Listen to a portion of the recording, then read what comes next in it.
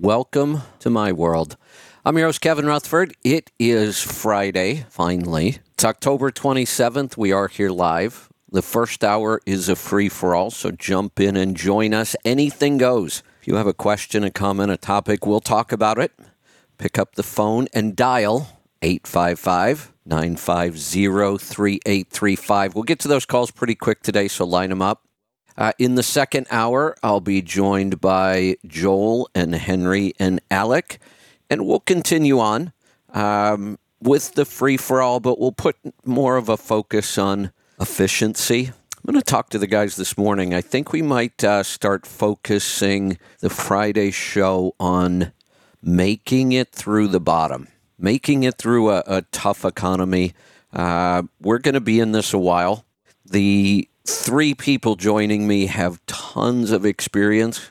They know how to make it through tough times. This isn't their first recession.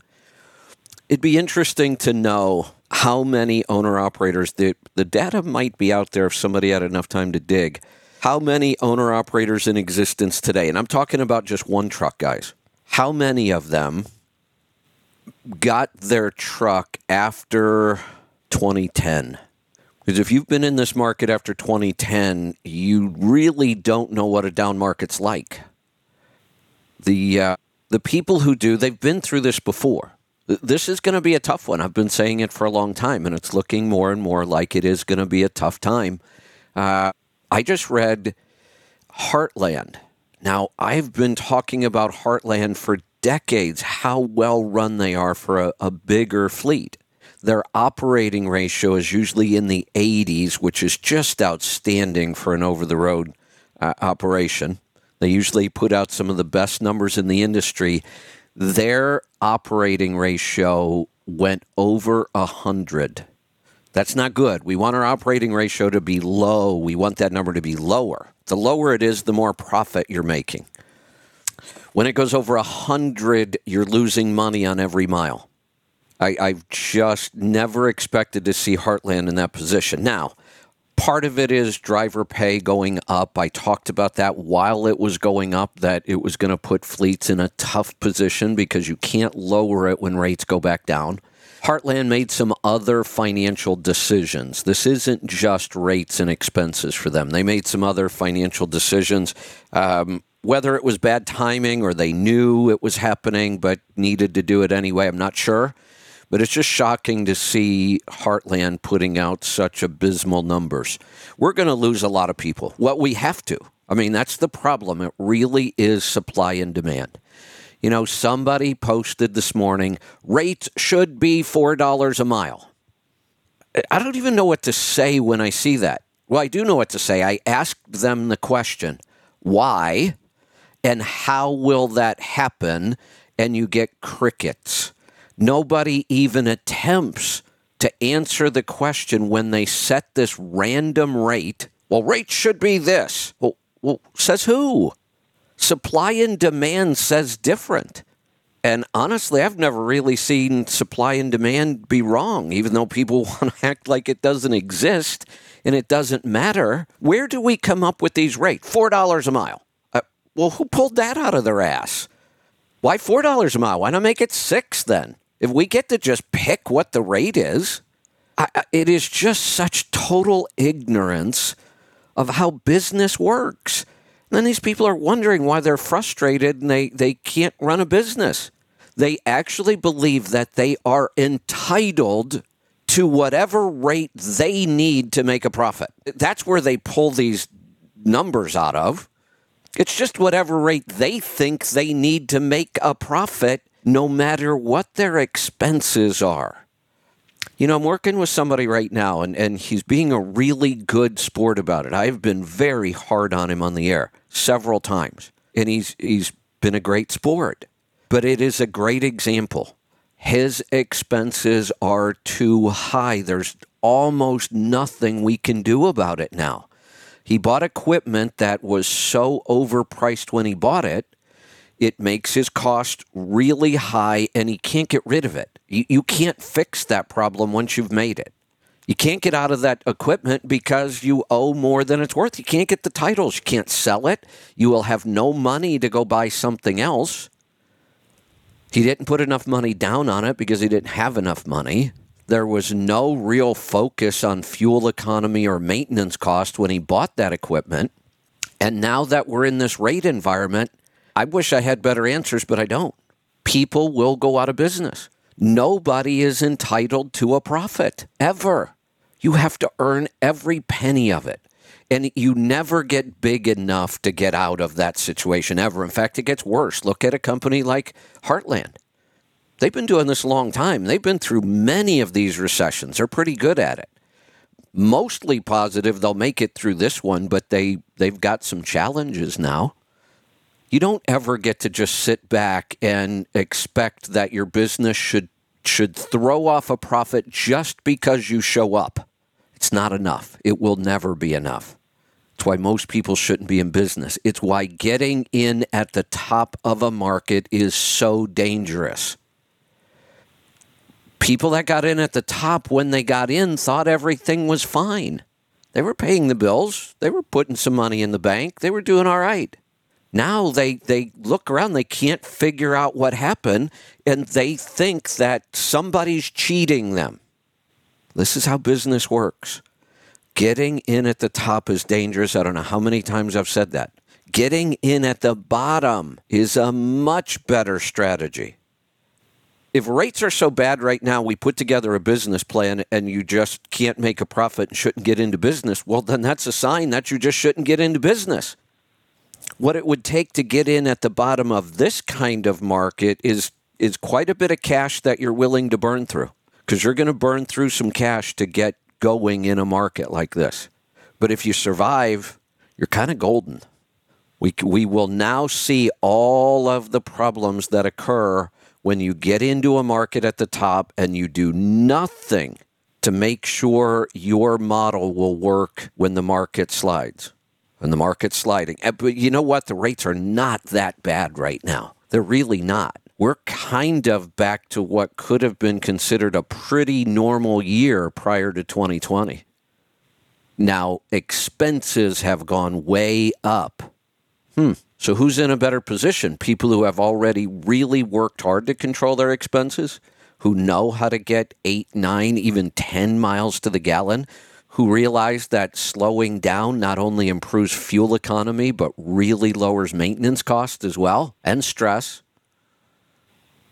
This isn't really that difficult. It's just shocking to me how many people don't get it and then want to fight back against it. All right, let's see. Oh, what do you mean we don't have any calls yet? Oh, hold on. Let me refresh things. Oh, we've got one in the queue. All right. Well, no, we don't. I don't know what's going on with the phones right now. Are we screening calls? Board looks a little odd this morning. All right. Looks like we've got some coming in. We'll get to a call here pretty quickly. Go ahead and join us, 855-950-3835.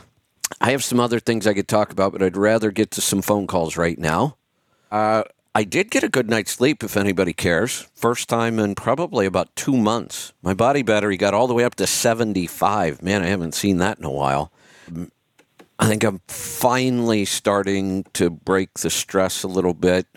I'm just now really starting to write my keynote, which is a little stressful, but believe it or not, a week for me to write something is actually a long time. I've written some of my presentations the morning of. But I think I finally broke the stress a little bit, got a decent night's sleep last night, feel a little better. I am going to get started and be very strict on my stress protocol for the next week. Nothing like cramming at the end, huh? But again, when you do the stress protocol, I'm going to do it twice a day, every day for the next week.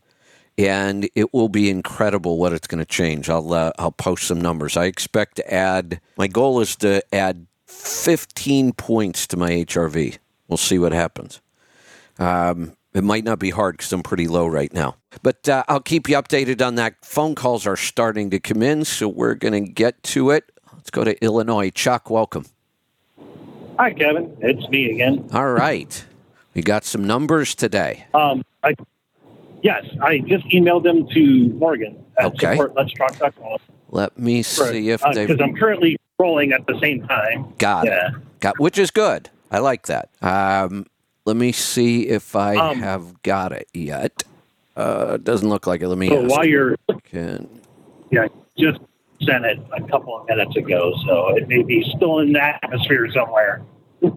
Okay, I will. But I do stay out 2 to 3 weeks at a time, to be honest with you. This is my second truck that I bought. Well, okay, let's stop right there and let's go back to the first. There may be some stuff in there that'll help me. Tell me about your first truck. When did you buy it? What was it? Give me whatever details you got. It was it was a 2011 Peterbilt 386. Nothing super fancy. 13 speed, 22 fives, 355 rears. Had an APU on it. Cummins. That was the first truck. Paid that off 10 months early. While I was doing that, the parcel of the land that I acquired from Dad before he passed away he parceled it off part of the property so that he could have a rental trailer on it. The people owned the trailer. They passed away, so I outright bought the trailer from the family once their whole spiel was all done or whatever. So there's no payments on that. That's just income of $800 a month on rent for that. That's on that PDF. That's when shortly after I paid off the old truck was starting to eat oil really good. What year was that? Let's go back. What year was that? 2019. Okay, 2019. Using a lot of oil. Give me some numbers. How many miles to a gallon of oil? 5 to 7,000. It's still usable.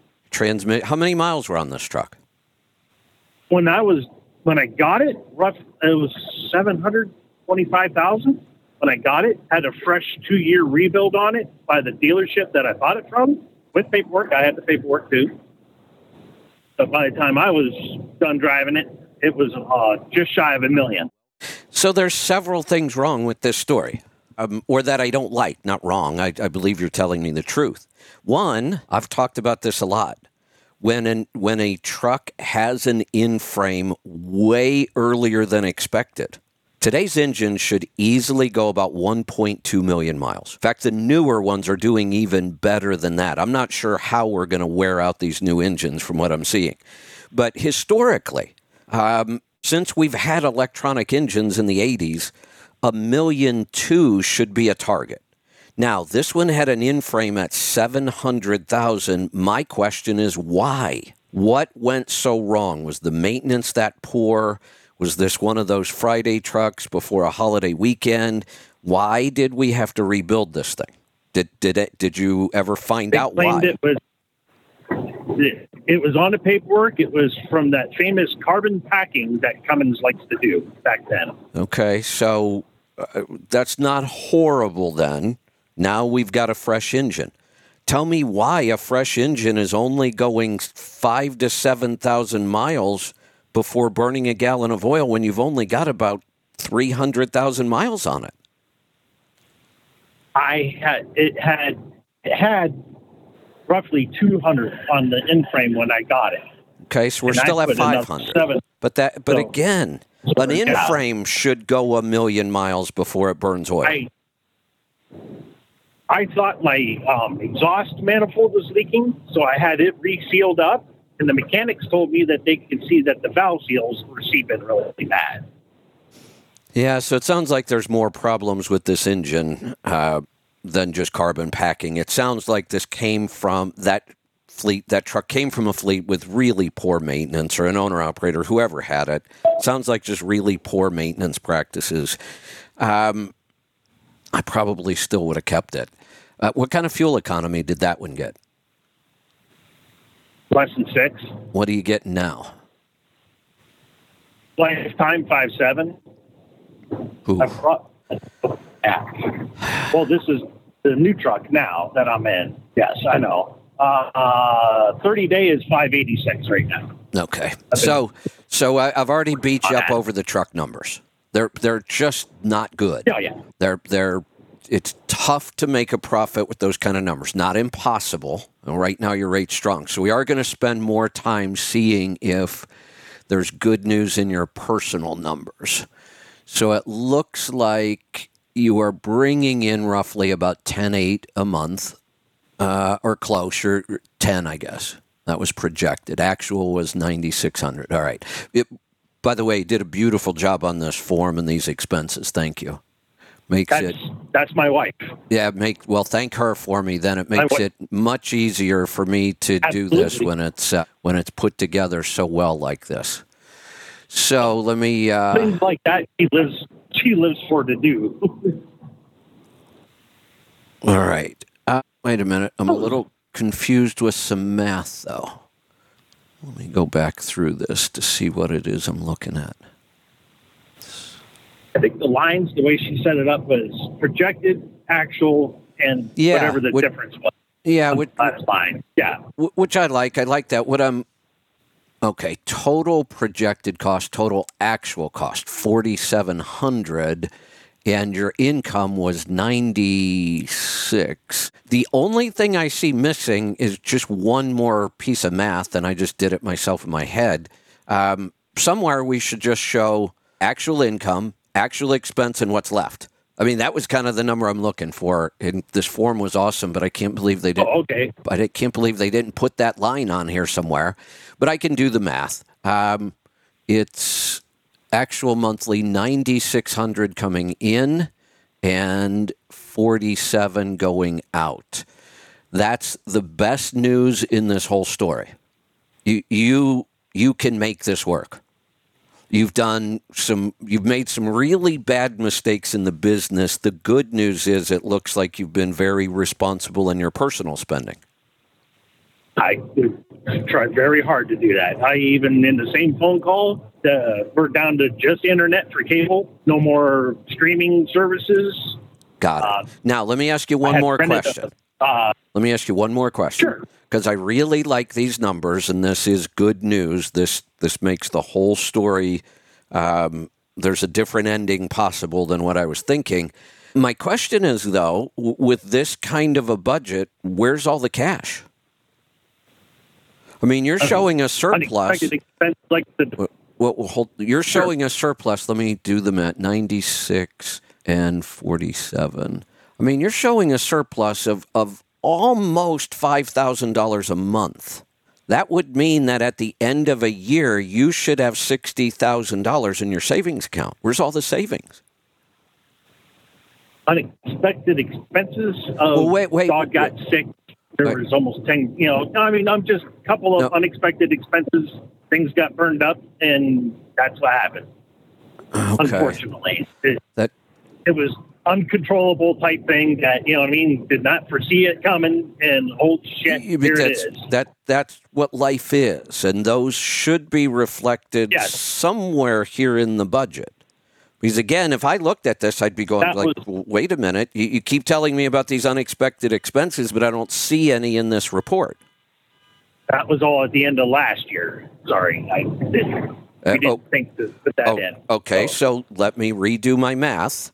If all of those unexpected things happened last year, we are now in our 10th month. You should have $50,000 in the bank then, based on your budget. And I'm pushing on this because I need to get to the real numbers. Sure. If these numbers are real, this is good news. But I'm trying to figure out if this is a true budget, where did the rest of the cash go? I think you have more homework. Right. Oh, yeah, I'm willing to do more homework. Yeah, I think you and your wife need to go back and sit down, look at your bank balance on January 1st of this year. Write that number down. Sure. This is how much cash we had on hand at the beginning of this year. Then do your budget for each month, kind of like you did here, and then show the bank balance at the end.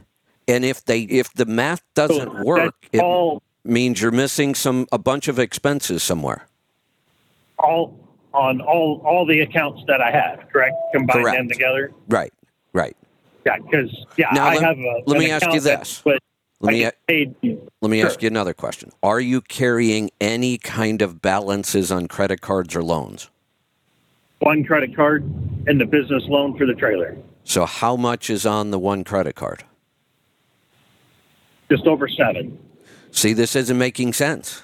But you shouldn't have any balances on credit cards based on how much money you're showing you have left over every month.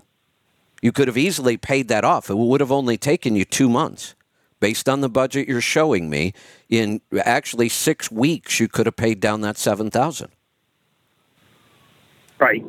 So I think you got to go back. So we need to go back through our numbers and refine things. Do this exercise that you just did with this same form. Do it for every month of this year. Right. And let's. Okay. And then, like I said, let's look at your cash on hand on January 1st. And then we're going to look at your cash on hand and do the math and say, wait a minute, there's money missing. Or there's not. And then we'll know what's going on. But right now, this looks like good news, but it's still not making sense to me. I got you. I understand. No. If nothing else, you're going to be very familiar with all your numbers when we're done with all this. Well, yeah, because most of the time I look at my when I do the profit gauges, I look, okay, this is what I made for this month after expenses. Like one month, I only ended up with 2 cents a mile for the month. I'm just speaking of what happened. I know I should be looking at the rest of it. And you're right. Yes, it's good that you're looking at your business numbers. That's excellent. So many people don't. Most of those people are already out of business.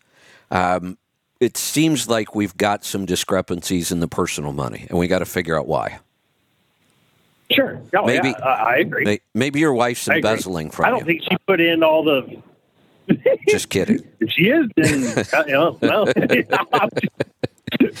yeah, if she is, I'm going to have to send you to Dr. Phil for that one. She didn't... Right, no problem. She didn't put in what we were paying out for the true, the true cable bill. And what the streaming services were. She did not. I noticed that wasn't in there. That's what. So there's figures in there that are missing on that. I can think of that right off the top of my head. Yeah, that's what we've got to go back to. The cable bill is going to be lower than what. It was over $200 a month for TV, cable, blah blah blah. Yeah, got it. And we're like, let's cut that out. See, this is one reason why I'm so hard on numbers. You found a place where you were spending money and you didn't feel like you were getting the value out of it, and you fixed that now. That's excellent. Yeah.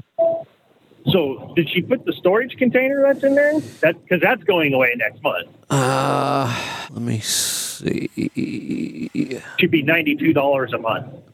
Yes, that is in there. Okay. Yeah. Okay. Yeah.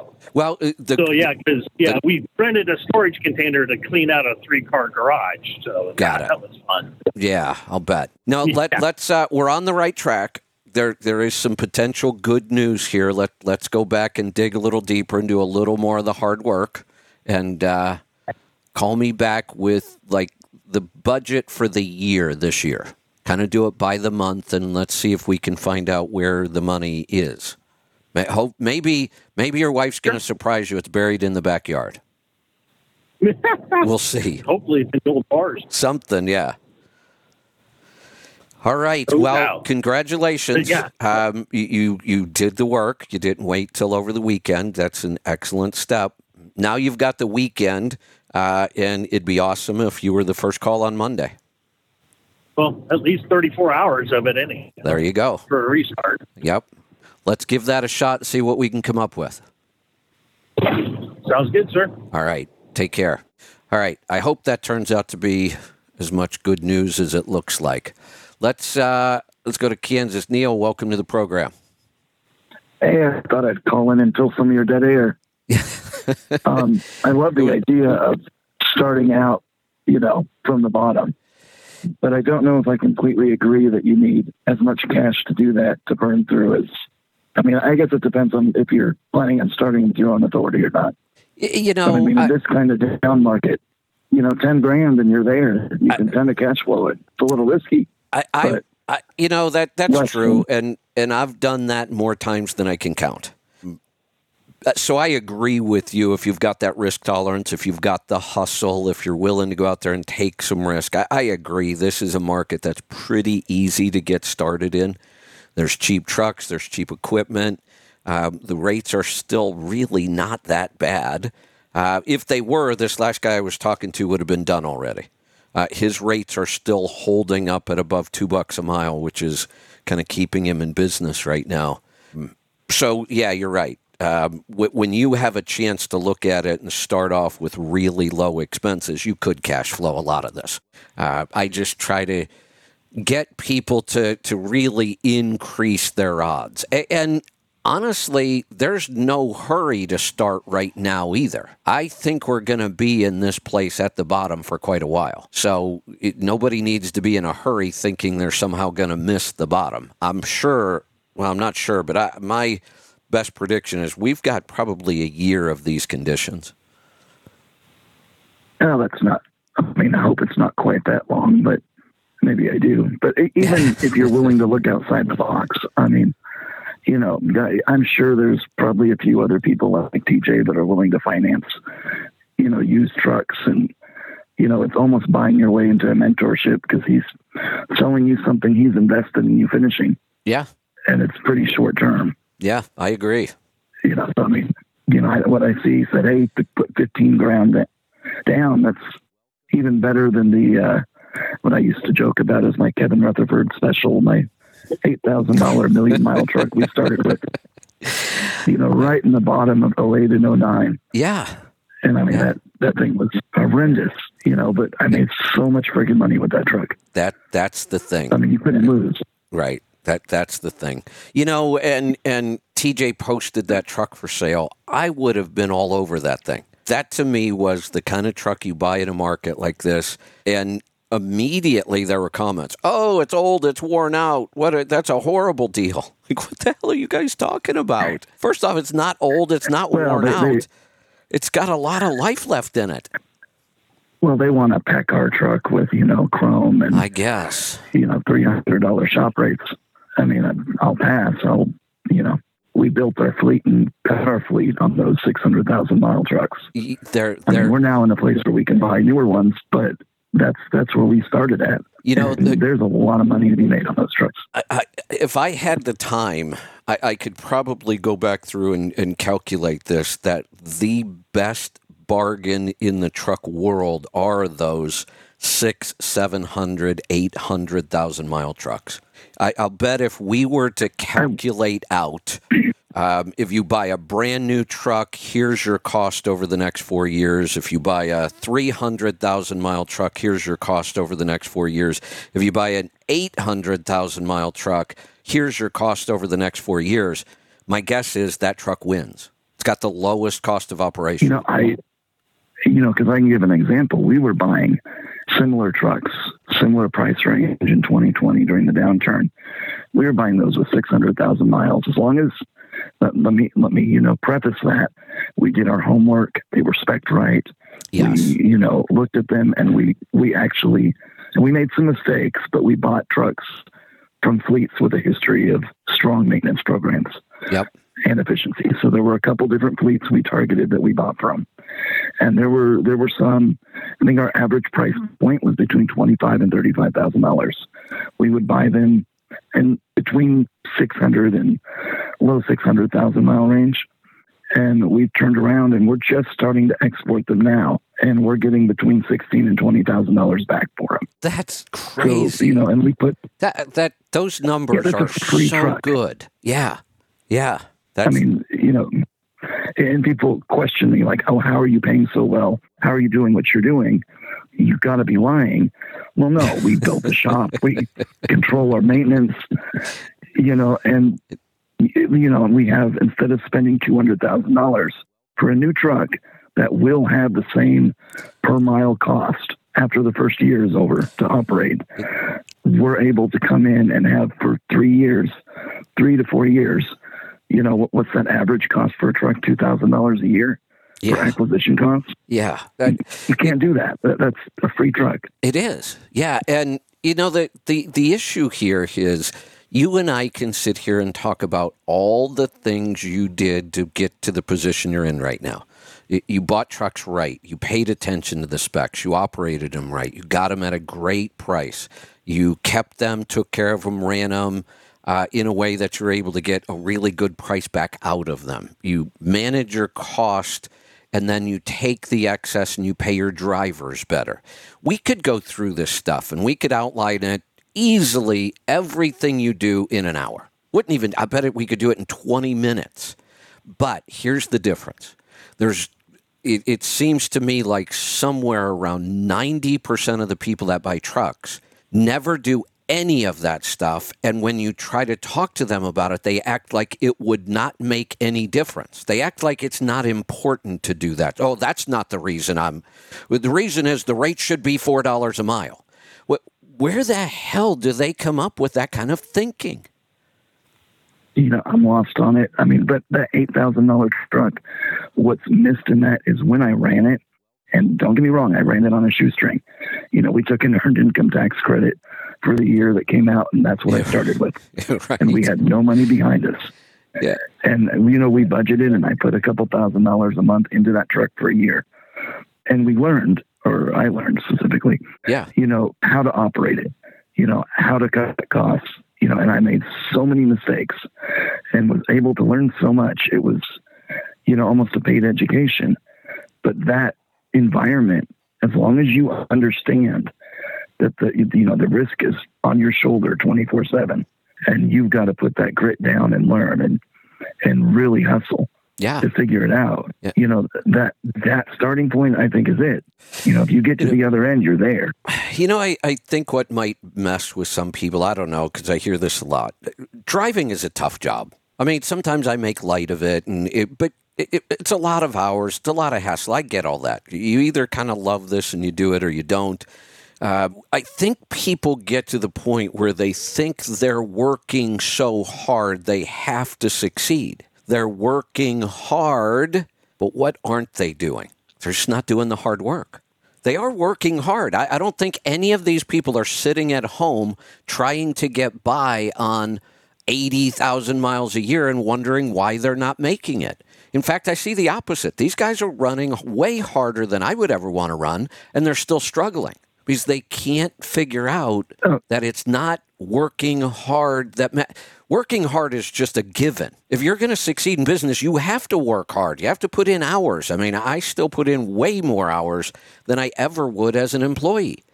That's a given, though. That will not guarantee you success. All that does is keep you in the game. You have got to learn how to run a profitable business. You've got to do the hard work, and that's what they can't seem to understand.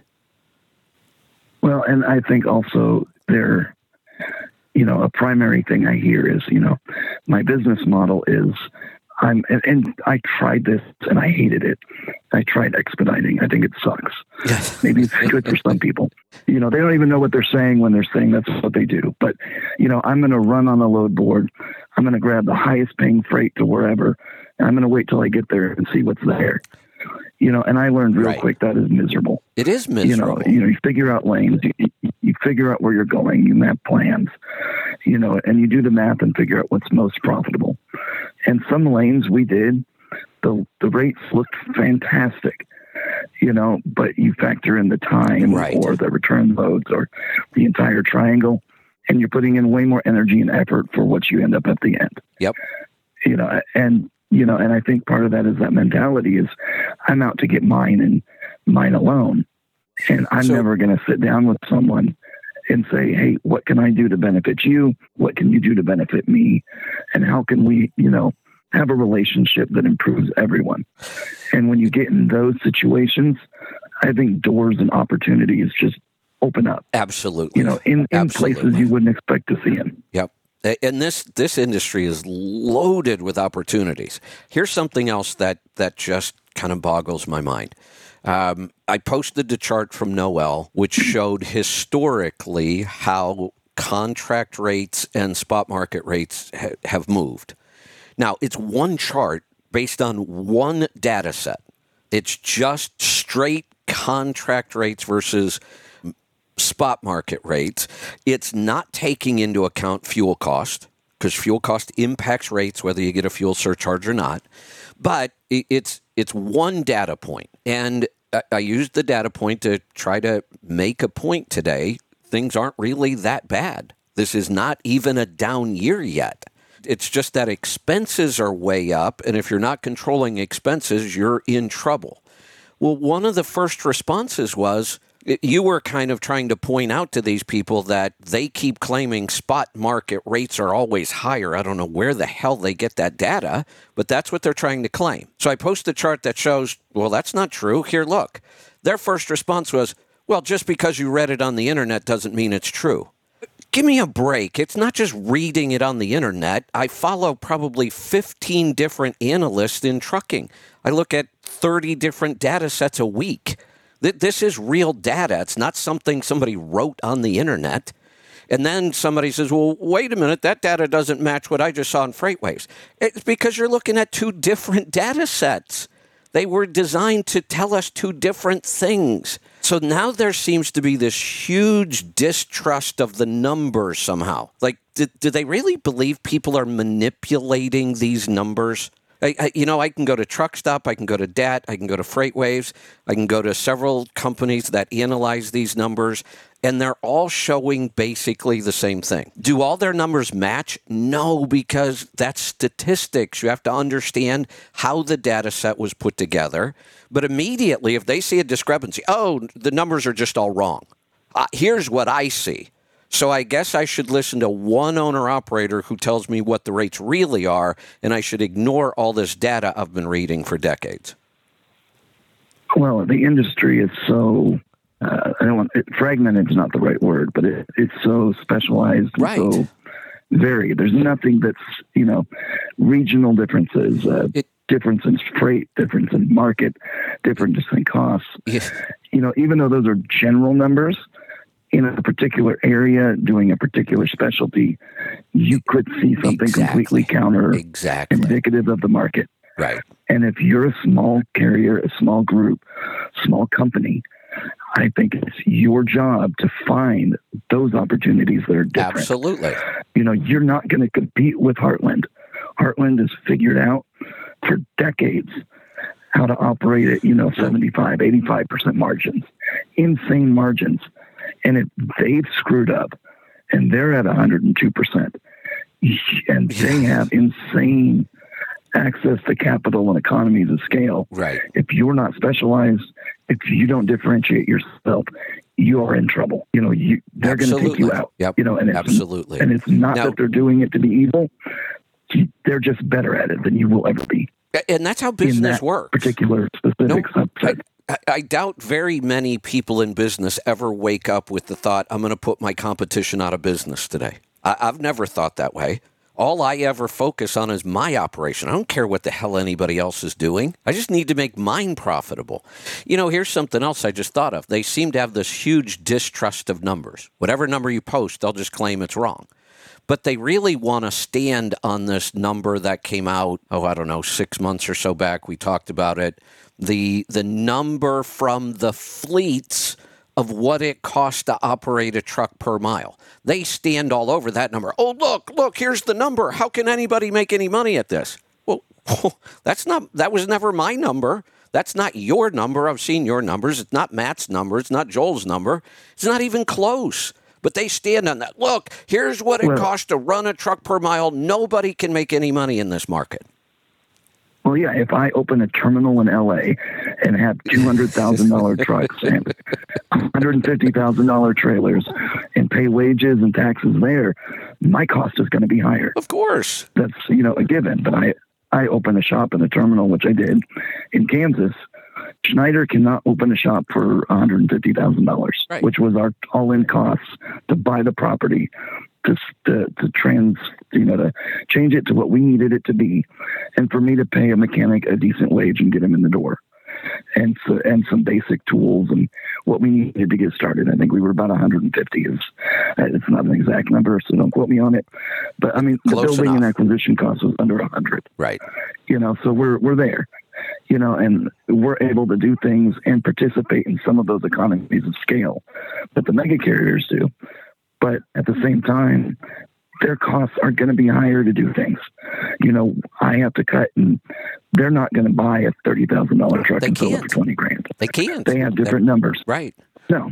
So that's my opportunity to be more efficient than them. we're able to still control our costs and compete there. It's very possible. But like you said, they don't relate. I didn't get to dig far enough into their numbers, but it's very possible that Heartland got hurt with some really expensive equipment that they just had to buy at that point. That's just when you're running a fleet that size, you don't have all the options sometimes. Prices went way up. They may have been in their cycle where they needed to buy a bunch of equipment right then. Their cost goes up. They got stuck with bad timing. My guess is, though, they can easily weather the storm. Well, and then I think they did some acquisitions, too, because they were buying a lot of companies over the last few years. And one of those might have been, we bought something on the top end and, my God, it lost 20% of its value. Well, if we were to take your cost of building the shop, hiring mechanics, if we were just to dump that into your numbers on the month after it happened, you'd be losing money. It would look like, that was a stupid decision. Look, now you're losing money.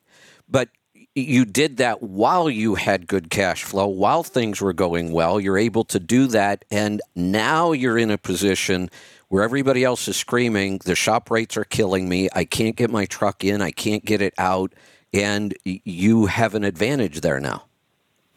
Oh, yeah, it was by all means not a necessarily an instant cash decision. There was a lot of other decisions. Right. But then some of it was financed, at like 4% interest. Yeah, which was smart. 100,000 of it building, $400 a month. Maybe our mortgage in Texas is $800 a month. But you factor that over, 14 trucks. That doesn't, doesn't even move the needle. Exactly. So the building and the startup for that, when I looked at it, was insanely low. And like you said, we're not showing up for $200 shop rates. Correct. I mean, we get a few, but not as many. Right. And for us, it was more, we saw an acceleration of our productivity and it limited our downtime. And it just opened up and it improved driver satisfaction. I mean, if a driver comes into us and we take, our truck for a day and my mechanic goes up and down it and he leaves with faith in that truck and doesn't have a breakdown for a month. Yep. That driver is hella happier. Yep. Hey, Neil, good stuff. Calls are piling up on me. I'm going to move along. Lots and lots of lessons right now. Hopefully, people are in a position to learn from these and not get crushed by them. Let's go to North Carolina. Jim, welcome. Hey, Kevin. Long time no talk to you, but good to hear you. What's on your mind today? I'm in shock. Well, two things. You can pick both or one. I'm most focused on all the killing around the world. We care about our businesses and stuff, but to me, I really hate how the U.S. is involved in this Israel. I mean, I could go on and on. To me, it's like a truck getting less than 1 mile to the gallon trying to survive. So we can talk about that, or we can talk about numbers. Well, I'll comment on that first, and we can move on to the numbers. We can fit in both, because there's not a lot to say about what's going on in the world. There is a lot, but it's not worth saying. I have no idea what's going on with our country. I think there's either something way bigger than I understand happening, or Washington has just completely lost its mind, and there's nothing but money driving all of this now. I don't understand why we think we need to be the world's police. It's none of our business, and I know people don't like to. Other countries have issues we don't even understand. 99% of the people who have an opinion about what's going on in Israel right now couldn't explain to you what the Middle East is really all about. Very few Americans understand that whole issue over there. It's been going on for centuries. It's religious. It's not logical. But yet we think we need to run in everywhere and be the world's police. There was a time where you might have been able to make an argument for that. I don't think we ever should have been doing it. But now we can't do it because we're broke. How do we keep handing out money and spending money like this when we are absolutely broke? We're so far beyond broke, it's not even funny. We should not be in this war. We should not be sending any money to these countries. We maybe offer some diplomatic support. And other than that, we should just be out of it completely. And instead, I wake up this morning to find out we're in the war. How did that happen? I thought we had to have an act of Congress, but we're bombing Syria. But It's a mess.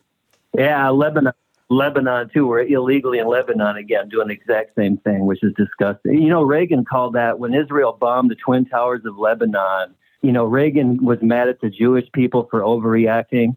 He actually called that a second Holocaust. And that's actually why Osama bin Laden got the idea for 9/11 in his own words on YouTube. He said, you know what? I was in Lebanon when I saw the Israel blow down the Twin Towers of Lebanon with people in them. I said, so with American weapons. So he said, America needs to taste out what it serves. I'm like, yeah, hey, you know, it's like, if we have, how can we, they say we don't want to learn from terrorists, but I'm willing to learn, you know, geez, let's not keep this. I mean, what do we want? Another 9/11? I mean, come on. Yeah. But anyway, there's so many reasons we shouldn't be doing this, and it's not going to stop, obviously. Did you see, I tweeted you something. I listened to Judge Napolitano. I'm not really a CNN or a Fox person. I know he came from Fox. I really respect him a lot and listen to his videos. But he tweeted a libertarian candidate. You know, I was a Democrat, I think I told you years ago, and I dropped that. I'm disgusted with that party. We'll never vote for Biden, you know, because he's a sociopath. And just spending, like you said, spending money we don't have that's going to end up killing this country. And it's going to catch up eventually. This printing press, I think it's coming to an end actually with BRICS. It's going to sooner than people like to say. But did you see the tweet? I'm concerned Twitter is not putting out my stuff because people will say I'm anti-Semitic to not want to support Israel. This has happened to me where my stuff gets blocked, where people, I can tweet and think it gets out and it doesn't. And I think that's disgusting too. Well, let me make a comment about that. I'm not anti anything. I'm just pro-America. I want to take care of our country first. I'm not anti anything. It's none of our business. I agree with you. Yeah, we don't have to pick sides between Palestine and Israel. Let them just get out. But the thing is, if we pick one, it's going to escalate because then other countries will pick the other side and it makes it worse. So the best thing to do is for all parties to back away, including us. It'd be interesting to see what would happen if we just stop doing anything and ignore it and get back to our own problems. It'd be much better. We don't have to wonder. Ukraine would make a deal with Russia. It would be so much. But did you? I wanted to know. You know, if you don't mind, I tweeted you. So Judge Napolitano is endorsing this libertarianism. So far, I'm totally on board. I was for RFK until I realized that he's for, like Nikki Haley, supporting Israel no matter what. I'm like, are you representing the U.S. or Israel? You know, and I'm not anti-Jewish people at all. Like you said, I'm not. I don't mean to sound like that, and I'm not. I'd welcome them all here, front of the line. You know, to stop this war, let them in, you know, or Palestinians too, to be fair. But I wanted to see if you got that tweet because you usually reply. So this guy's name is Dr. Michael Rechtenwald. He's endorsed, I think, by Ron Paul, who I also like. But I wonder if you even got that because I seem to be muted on Twitter. I'm not a paid, I'm going to be verified because I think. So how did you send it? I just tweeted it. I just tagged you. Like you responded to other stuff like FreightWaves tag stuff. You always say, yeah. So I just sent it last night. I don't remember seeing it. Right. Yeah, I don't think you got it. Yeah, I don't remember seeing it. He even, that's sad. That's really sad. So I think Twitter wants to be free, but I think now, the big Uncle Sam won't even let Twitter be who they want to be, I don't think. Now, you also sent me something about Knight Swift, right? I just sent that. See, that probably got through because it's not political. I said, I commented a long time ago that I got. You know, this is all. A short seller would do really good betting again. I guess, because it went up. Knight Swift had what some people would call a good third quarter because they say, hey, we've got more gross revenue than the average carrier. But it's like, well, duh, you bought a big company called U.S. Express. You bought the gross. It's not organic. So some of these investors all of a sudden bought a bunch of that, but it already disappeared and then some. Now it's net negative, the bump, So it's like, this is all, and this is easy to predict. A short seller could go crazy on this market, really. Yeah. But I won't even go into that. I don't even want to. I know I'm going to keep. I don't want to create hate from other trucking stuff. So what I do with that, I won't even promote or talk. I totally agree. That's talked about on this kind of forum. Because I have other, I don't know. Anyway, I'll just leave it at that. All right. But I tweeted you last night. Let me find it here. I'm just going to go profile, reply. So this should have gone to you. Let me see. I see a Let's Truck there. And this would have been This is about the market. I was going to ask you that too, but let me just focus on this one thing at a time. This was last night, probably at about 10 o'clock Eastern time, or maybe 11 my time, so it'd be about 8 your time. Yeah, 12 hours ago. He actually liked my thing. He saw it. This guy actually saw it, but he's on judge. So his name is Dr. Michael R.E.C. Rechtenwald, R-E-C-T. Let me just find his name because he likes my. He agreed that we shouldn't be in Israel. Yeah, so Rectenwald, totally endorsed by Judge Napolitano, total libertarian. Says to get the U.S. out of these 800 bases all around the world. Get out, Ukraine, Israel, all of it. Don't pick sides. It doesn't mean we're not for Israel. It just means we're staying out of it. We're like libertarian principle. Like you said, protect our. We're going to hell in a handbasket. We're worried about. It doesn't look good. You're like, what kind of bragging rights do we have to countries? So. I'm gonna pick on Chuck a little more because he's such a good sport about it. And, us helping anybody in the world right now would be like Chuck trying to help somebody else be a better owner-operator. I'm sorry, you're just not in a position to do that. Yeah, agree. Yeah, so it overall. I really like your show and I like trucking, but it's so sad, when you see all these deaths around the world, and the U.S. is going to. There's blowback to everything. It's like Newton's law. To every reaction, it may take a year, it may take 1,000 years. There's always a reaction. So I just hate the kind of karma that we're creating needlessly. It doesn't even increase our safety and security to be doing this. It'd be one thing if it did, but it actually is worse. Of course, it makes it worse. Yeah, we're spending all this money, killing all this. Yeah. So anyway, I would love to, if you didn't get that tweet. I think Twitter's blocking all of my stuff. Israel hates this guy because he's also for freeing Julian Assange, who was very critical of Israel. And he leaked out a bunch of stuff about them that's very damning. So they hate him. They don't want him. Here's the biggest problem I see. Here's the biggest problem I see with this whole topic right now. I can't think of a time in my lifetime where the Libertarian Party or the Libertarian candidates were so, what's the word I want? So irrelevant. Right? The Libertarian Party and all Libertarian candidates right now are completely irrelevant. Nobody's going to vote for them. They don't have a snowball's chance in hell anymore. That's sad. It is sad. But I when I first found the Libertarian Party about 30 years ago, I was really excited. It made a lot of sense to me. I thought, we need more of this in politics. But honestly, I feel like we have less of it now than ever. Yeah. Well, I think actually outside. Well, the worst to me is when I know that I respect business. I don't think government should be regulating business, but I do not think. I know the unions used to kind of rig elections by using union money to fund election.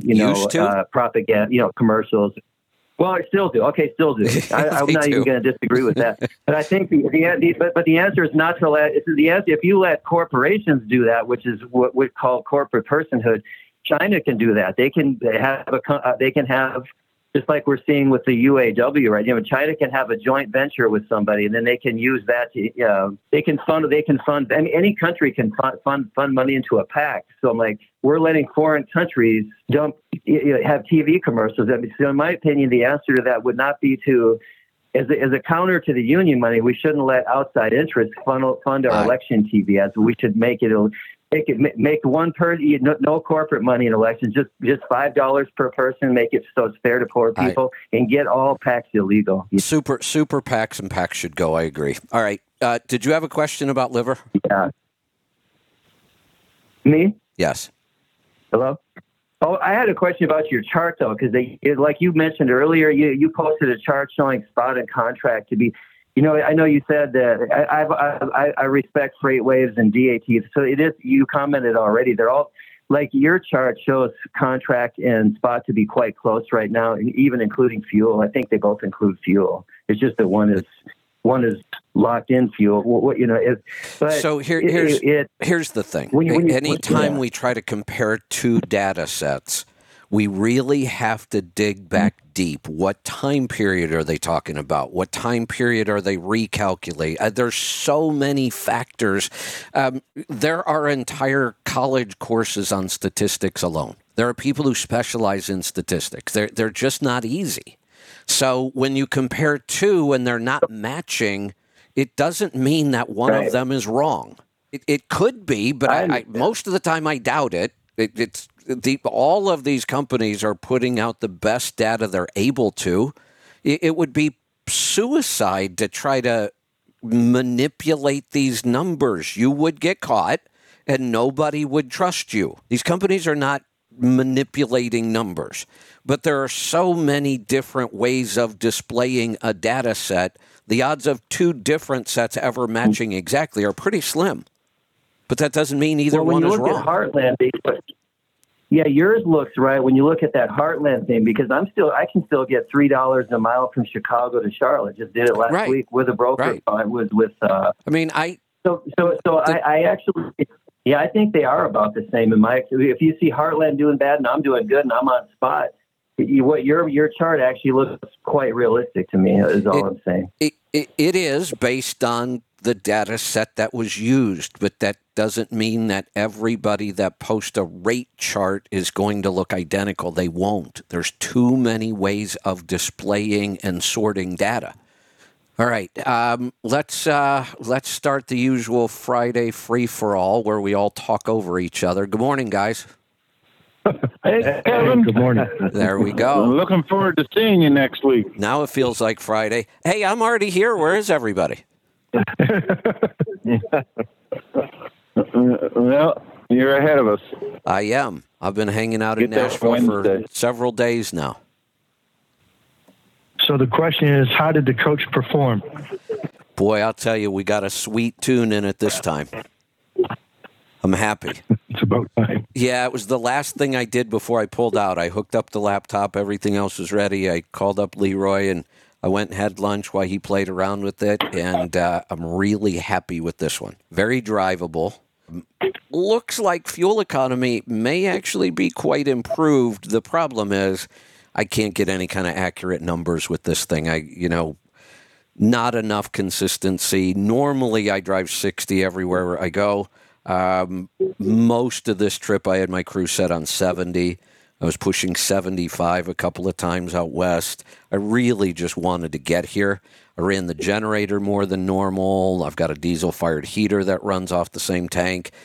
But I also know the numbers well enough to look at what was going on during the trip and realize fuel economy's up. It's just going to be hard to come up with an accurate number, but shouldn't be surprising. The last trip out, we fixed all of the boost leaks. Probably the first time since I've owned this coach that it doesn't have any boost leaks. The reason I didn't do it sooner, it's just too much damn work. I mean, you have to take half the back of the coach apart to get to the boost system just to test the boost. But we had to do the charger cooler, so I had the whole system just about taken apart. When I put that boost system back together, we tested and tested and tested and made sure there were no leaks. We got a catalytic converter off that weighed about 100 pounds. It was so packed with crap. And now we have straight pipes. And then we put in the tune. So I'm expecting, and it looks like we may have bumped fuel mileage up about a full mile per gallon. So does that mean you're dramatic from where you were? In the 12, 13 range? I'm bumping right up against 7. Oh. Hey, I've got a really nice D13 TC we could slap in that thing. Man, would that be fun? Get you up to 12, 13, 14. He'd double it up. That'd be fun. Can if we you drove it more, it'd probably be worth doing, wouldn't it? Can we put an I-shift in with it? Get rid of this damn transmission problem I've got? Oh, why the hell? Yeah. Why the hell not? Yeah. Why the hell do not? that. Yep, they sure do. Prevo was running a lot of I-shifts these days. Hey, I got thinking about the whole Yes, sir. the whole coach issue, and all the problems I dealt with mine recently with leaks, and we just put a lot of money into fixing that. Hopefully, so far everything looks good.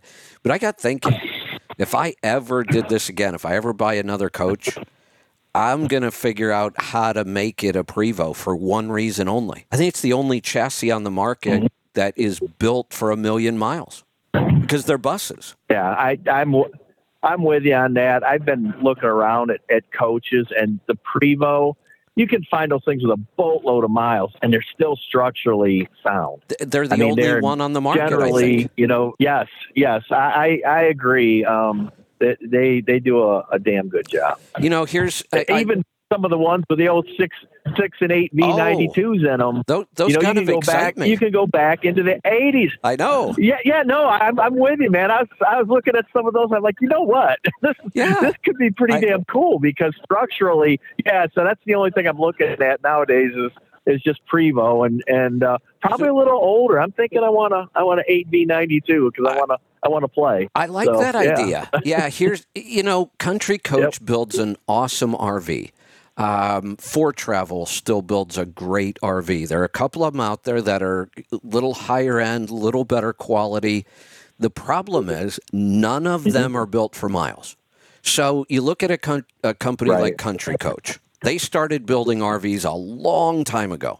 They actually build their own chassis, which is unusual. Most people either use Spartan or Freightliner chassis. Country Coach builds their own, and I like it. It rides nice. It handles nice. It's a little weird. But over the years, like everything else, they improve things. You put a product out, you find out what didn't work the way you thought it would, and you improve it. So I'm looking at this coach, and I'm thinking, well, why do I have all these leaks? Well, Country Coach never saw this as a problem. Nobody puts 200,000 miles on these things. So to them, none of their customers are complaining. Nobody's showing up with all these problems except the very few who put a lot of miles on them. So why would they ever have put any work into R&D to fix a problem that never showed up for them? Absolutely. That's right. And all if I got a coach, like Kevin, I'd want a Brill. I'd want a Brill bus. There you go. Only because my grandfather probably built it. He worked for Brills, building them. But I mean, they're pretty darn cool. They're all aluminum monocoque chassis to them, built like an airplane. Yeah, there you go. But if I had to do it again, I would be willing to go much, much older if I had to get a Prevost chassis. Yeah, I'm with you 100% on that. Like I said, I've been out really looking at them hard, and he might as well not even look at anything but a Prevost if it's older than like a 95. Right. I mean, everything else is junk. It's just complete junk. Yeah. Yep. Absolutely. Yeah, I'm just for some reason where I am right now. Country Coaches aren't that common. There's two right close to me here. I went over and talked to both of them. Both of them are older than mine, and both of them are still under 50,000 miles. Right. Yeah. I'm at 200. Yeah, I'm with you on that. I definitely. That's what you ought to do. You ought to go find yourself one that has an electronic 8D92, and you could have a whole lot of fun with that damn thing. Wait a minute. Silver 92. Yeah, Henry's got to have some connections there that can really fix you up with an electronic 892 in it. I didn't even know there was such a thing. There you go. Oh yeah. That was the very first electronic engine. Everybody always says it's a Series 60, and it wasn't. It was the Silver 92. And they're pretty common in buses. Boy, that and could be Prevost fun. Especially, you see quite a bit. Oh, they can crank those things up horsepower wise to the moon. Yeah, they're really DDEC really 1. Cool. Yep, DDEC 1. I might be onto something here. There you go. You know what, Joel? I've been thinking about you ever since our last conversation. I'm looking around all these trucks that are dragging around lawnmowers. Yeah, there you go. Which I still found funny. So we were talking about why haven't that nearly enough people as you would think adopted 6x2s and 6x2 liftables, and we were doing the calculation and figuring it's somewhere at least around 25 horsepower. And the same thought came to both of our minds at the same time, Kevin, that it's like dragging around a 25 horsepower lawnmower that's trying to pull you the other way.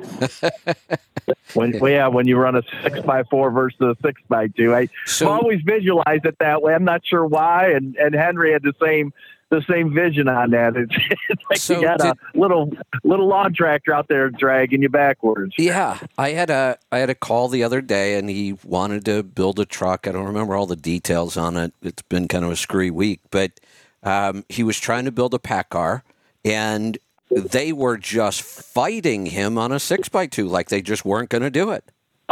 They got their clocks cleaned on their 6x2s. That's why they had to take a bunch of them back. So I'm shocked that PACCAR would even be, and it's going to be a piece of junk anyway. I mean, they don't have the weight biasing technology. They don't have the axles in the right position. They've just done a piss poor job. And a CFI, I think, CFI had a lot of them.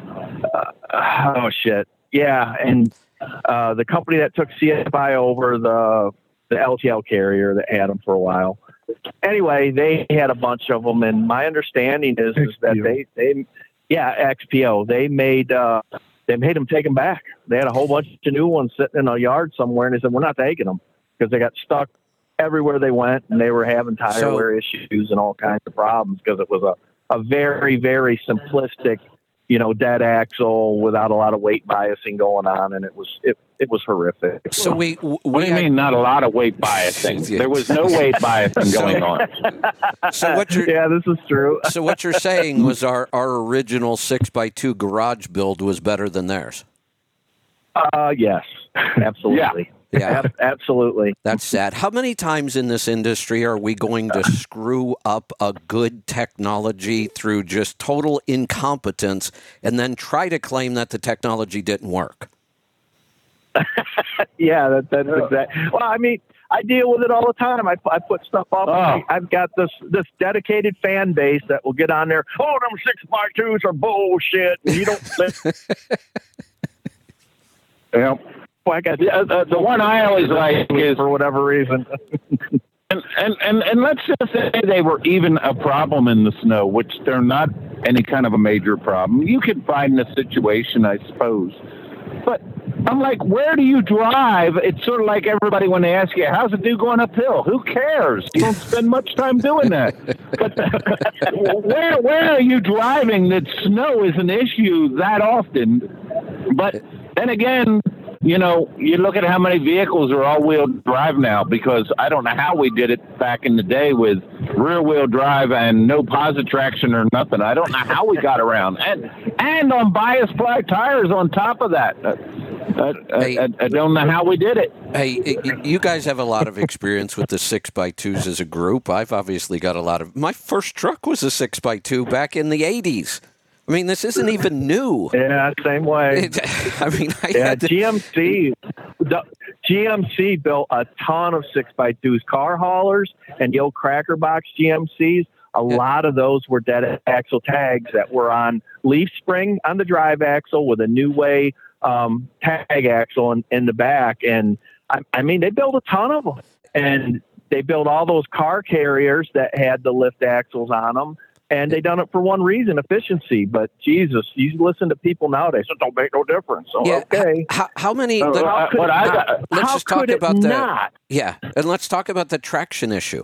I'm sure you guys could outline all kinds of scenarios where the 6x2 wins in traction. It isn't worse; it's better. Mm-hmm.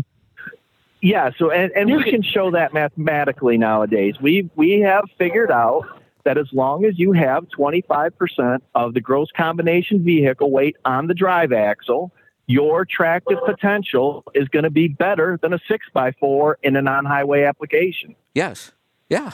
Yeah. The only place you can get hung up, being honest with it, is when you're going through what I call a curbside entrance. If you stop at the wrong place and you have it and you run the suspension out of travel, you can have a problem there. Right. But you use your head, and you don't have that as a problem. Because when people bring that up to me, I also tell them my truck does not perform very well under 12-foot high bridges either. Exactly. Yeah.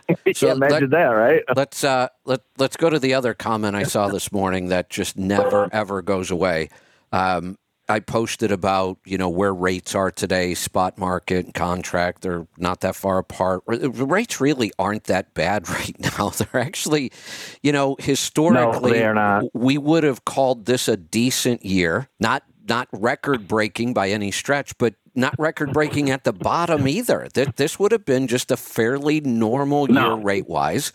Expenses are up, so I get it. It's hurting people, but if you were controlling your expenses, that wouldn't be the same problem. But here was the statement. Rates should be $4 a mile. And I always ask people when they say this, why?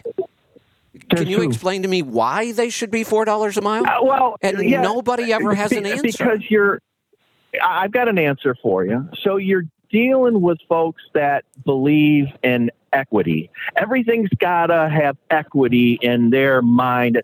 So it's got to be at least $4 a mile because everybody that gets into business has to succeed. They don't care about the merit of your decisions.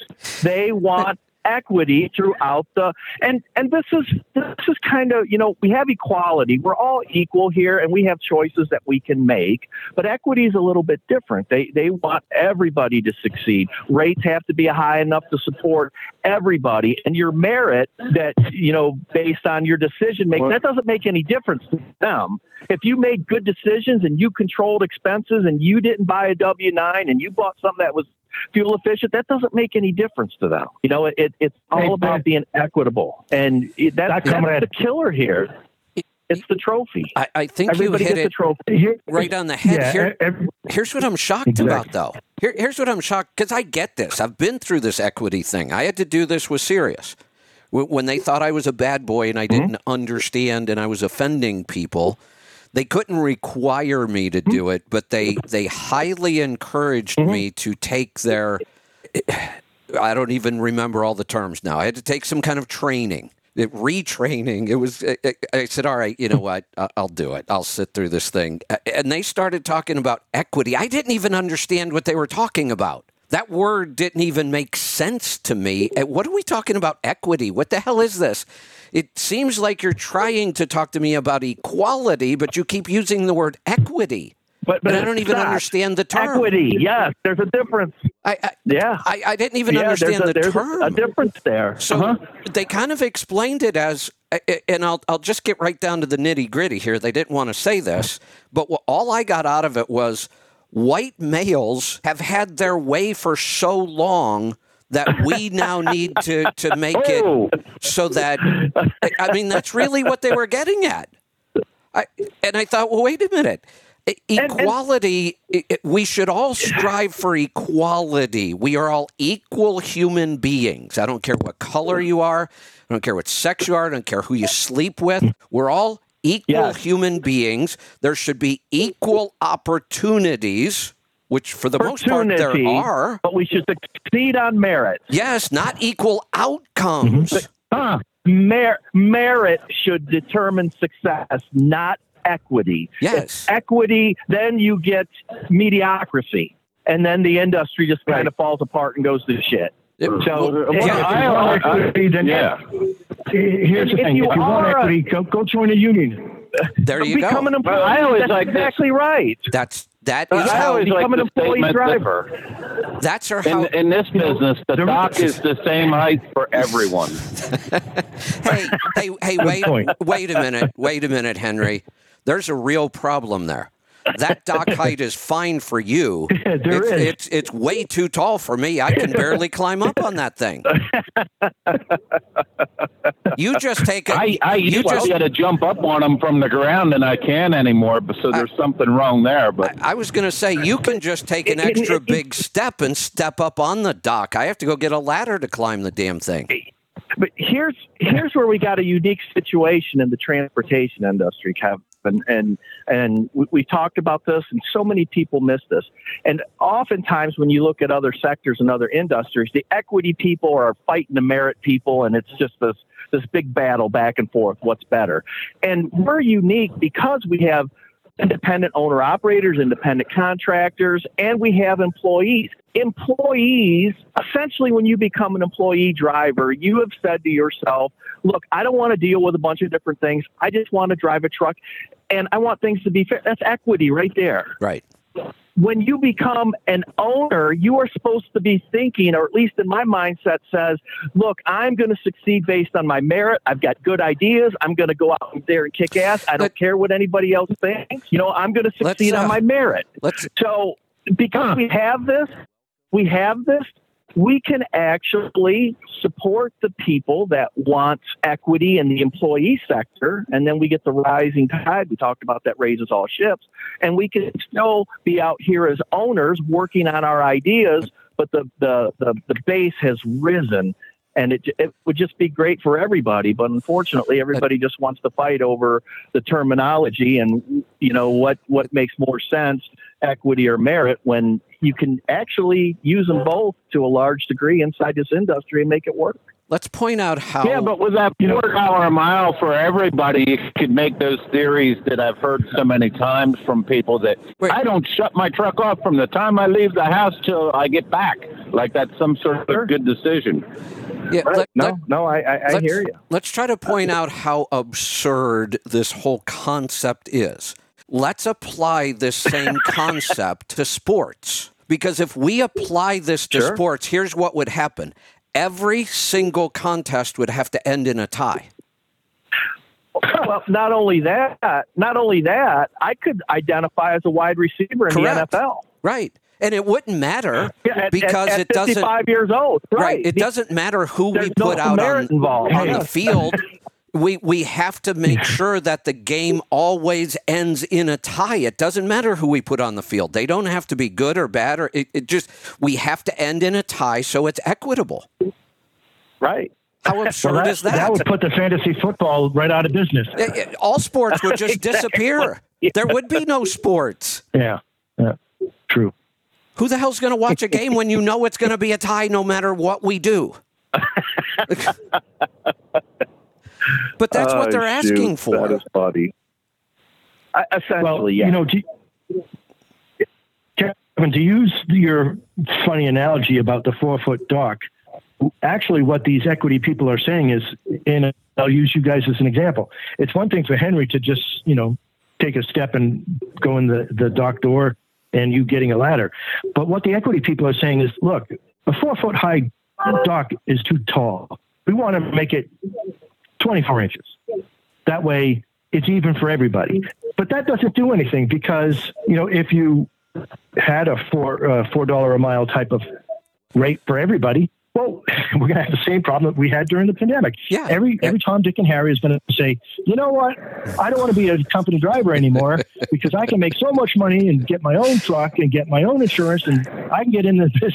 And what's going to happen to the rates? Yeah. We're going to be right back to where we were. No, here's what the equity people really want. It's much like minimum wage. Whatever minimum wage is the bottom.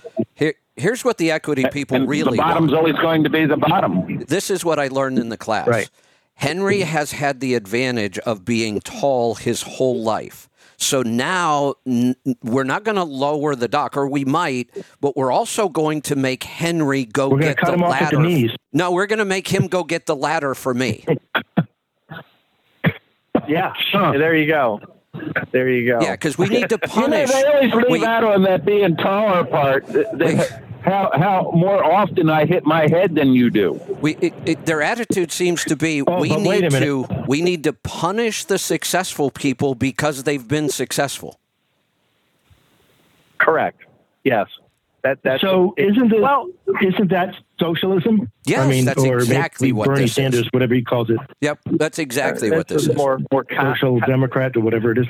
Yeah, communism, socialism. Here's another one. To it. Let's throw this in here since you're right. This is socialism. I keep hearing that, they're finally starting to understand that it really is supply and demand. There's too many trucks. Not enough freight. They're finally starting to admit that because there's no way around it. It's just absolutely logical. Now their response is, well, you're right. That's the problem. We should have had higher barriers to entry so there wouldn't be so many trucks. And when I ask them, what would be those barriers? Can you tell me one barrier that you would put into place in the trucking industry and that would fix this? They never have a single answer. What barrier do they want? Oh, I hear you. Well, I hear you. That's easy. You have to be at least 6'3", and that way Henry and Joel would still make it. I wouldn't make the cut, but Well, here's what I'm wondering. That's how you do it. You're a dispatch anyway. You're dispatch anyway. Here's what I seem to find of people who have this attitude. The attitude always shows up after they're already in the industry. Now they want barriers. Correct. Yes, of course. Right. Of course. Now, yeah. Mm-hmm. Yeah, now they want barriers so they don't have competition. The only thing I'd like to see is in the industry that way would be more of a career path. I've said that forever. Yeah, I agree. But this is how this I think works, and it all goes back to reforming employee driver pay. It improves everything across the board. It develops that career path, and it helps the owner operators. It helps the small fleets. It helps everybody. We're just working too damn cheap overall. I think it all has to focus right on that employee driver pay. We have to pay them overtime, and we have to account for their time. Nobody should be giving up 2 hours at a dock. Shouldn't be happening. We should be getting paid for all of our time that we're out here when we're employees. Now, that does not apply to owner-operators that are running a business. You don't have that same protection as a business. You're going to stand on your merit as you're running a business. And, we've been very successful at being able to, we have an employee, we've been paying him for all of his time. And with rates that supposedly aren't so good. We do that by concentrating on efficiency and taking care of business. We're running a business the way we think a business should be run. We're not out here buying trucks to look cool and have a lot of chrome on them. We're focusing on the efficiency and reducing our maintenance costs in order to pay our employee driver better. Hey, what does everybody say about a truck looking cool? I think our trucks look pretty cool, Arrow. The other trucks looking like they want to fight with the air don't look cool to me. Hey, I want to antique-ish looking to me, but hey, Joel, I want to expand on that idea. I think when we kind of came up with the idea for this Friday show, we shortchanged ourselves. We call it technology and efficiency, and we focus a lot on technology and efficiency and fuel mileage. But honestly, look at the experience on this call right now. I'm actually thinking of kind of renaming this show, and I don't know what the name would be, but the concept being right now, I think our best value to the industry, the listeners, the market is helping people survive the bottom. And that's more than just fuel mileage. I mean, that's a big part of it. Fuel and maintenance costs are big, but everybody on this call has experience in all aspects of getting through a tough economy, the relationship building, the watching the numbers, the making good decisions. I think this show should really be focused on helping people through the next year. I don't disagree. I think it all ties together. Understanding the new equipment, the new trucks to get the best value out of them to be able to survive a downturn like this is important. Just understanding the markets in general. A great example, I threw some stuff out on social media several weeks ago where I'd showed some rates that Schneider was paying on some short loads. And I just got vilified. You can't take short loads and it never works out. And that's the craziest thing ever. And you're just dumb. And I'm glad that you just concentrate on efficiency because you sure as hell don't know about rate. I mean, it was the stupidest thing ever. So this week we ended up, before I picked up my team run that went down to Ocala, Florida, out of Groveport, Ohio, I ran 2 short ones from Wapakoneta to Columbus back to back. Now, we had to work with our internal broker, our evil broker, and she had to She had to work our customer. She's our customer. Yes, our customer. She had to work customer service very hard to get everything to line up, but she done it. And we got those 2 to line up. So there's like an extra $800 for where we were going anyway. I mean, it just made sense. Then she calls us yesterday, Alex? They had an issue in Orlando where we're going to end up. They've got 8 or 10 local loads that really need to be moved, and we're going to move those 40-mile hops, and we're going to do 8 or 10 loads for. And there's people that just go absolutely ballistic. Oh, you can't do that. Why the hell can't you? It's at $4.35 a mile, I might point out, and Joel doesn't even know that I just picked up 3 more loads that are going to take us halfway through next week. He doesn't even know about. Awesome. Yeah. So, I mean, the thing that's still wrong with that, though, Joel, and you just made me think of the conversation that we talked about bringing up, is how we need to start going for all these starving brokers that are going under. We should. We need to do our part to help them survive, I guess. Was it? I'm just wondering why these brokers decided to put themselves out of business. I just can't figure it out. They control the market. They set the rates. They control all the money. They take all the profit out of everything. Why did they decide to go out of business, I wonder? They're crooks. That must be the answer. Oh, to help the independent, capacity owner. Yeah. I'll tell you, they didn't our really internal broker. She's wonderful. Yeah, they really didn't need to go out of business. They did it on purpose. They just took the money and ran. They must have. Yeah, that's all. I guess. I don't know. Yeah. I mean, these brokers, they don't need trucks to move the freight. They had made enough money and they bought an island and left. Yeah, that must be it. Exactly. I mean, there's no relationship there. I mean, I don't know what they're thinking. Here's the interesting thing on that. Since we jumped over to that topic, Convoy, I'm sure is the big one we're all talking about. What did Convoy really have? I worked with Convoy. I know what they had. They had technology.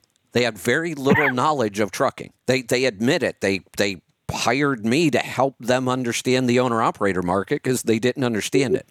They had technology, and actually I was pretty impressed with their technology. They were starting to solve some issues that we've been fighting with forever. They had some pretty cool technology and ideas around detention time, and but all they really had was technology. And once you kind of build technology and prove that it works, it's really easy to copy. And I kept thinking, if they prove this works, what stops? And nothing is the answer. What stops C.H. Robinson and TQL and the traditional brokers from saying, oh, yeah, that technology works well. Let's buy some or build it ourselves. And then they bring along 100 years of experience that Convoy will never have. So it never seemed like a great idea to me. But now Convoy was worth $3.8 billion. They've gone out of business, and it looks like Flexport is just going to buy their technology. If Flexport can afford to buy the technology and make it work, why couldn't Convoy do it? Right. It's not just the technology. That's what these technology companies aren't getting. You have to have a basic understanding of the business. And I'll be quite honest with you, Kevin. I don't know that anybody truly understands the owner-operator thing because it's so damn erratic. You get people that make the craziest ass decisions that have no basis in reality. It's all over the board. You can't have an expectation of anybody because they come back at you with this wild ass crazy shit, and it just. I mean, just look at social media and the shit that's going around out there. It's the worst, the most horrible market ever, and the rates aren't all that bad. They're not. They're really not. But you're right. Expenses are horrible, but people don't want to have to bother with expenses. I don't want to have to work at that. Come on. I can just get paid to drive the truck. Well, and here's the problem. Even if I can convince them now that they really do need to focus on expenses, it's too late for most of them. You can't do it now. It is, but I will tell you this. This is a great time to be in business if you have focused on expenses. Absolutely. Yes. And I think there are going to be... It's a very good time to be in the game, yeah. I think there are going to be incredible opportunities. Just think of some of the stuff that's just popped up recently with your broker. Opportunities. Yeah. Yeah. As these people that haven't focused on expenses start to leave the marketplace, opportunity after opportunity starts to open up. And, I had a guy reply to one of my posts, I'm happy. I drive a W9. I run light loads and I get 6.2 miles a gallon. And I'm thinking to myself, I'm getting 11. How does this guy stay in business? But when you talk to these people, it doesn't even hit them. No, it doesn't. It doesn't even faze them. Well, I get 7. I'm getting 11, and it's like it just went right over their head. The amount of money that they just left laying on the table or setting on the table. These guys that insist that they have to drive fast. It's the same thing with maintenance. It drives the maintenance cost up. This industry leaves billions of dollars on the table due to outright ignorance. Yeah, billions of dollars. Let's make it hurt a little more. Leaving it on the table sounds a little too benign to me. You didn't leave it on the table. You gave that profit to everybody else's company. You gave that profit to the truck stop. You gave that profit to the big oil companies. You gave away all your profit. You didn't leave it on the table. You gave it to somebody else. Right. Yeah. Yeah, that's exactly right. You're financing big oil, yes. Chevron, Exxon. They need some more money, right? Bridgestone and Michelin, they don't make it. So let's drive 75 mile an hour in order to keep Michelin funded and big oil funded Jesus.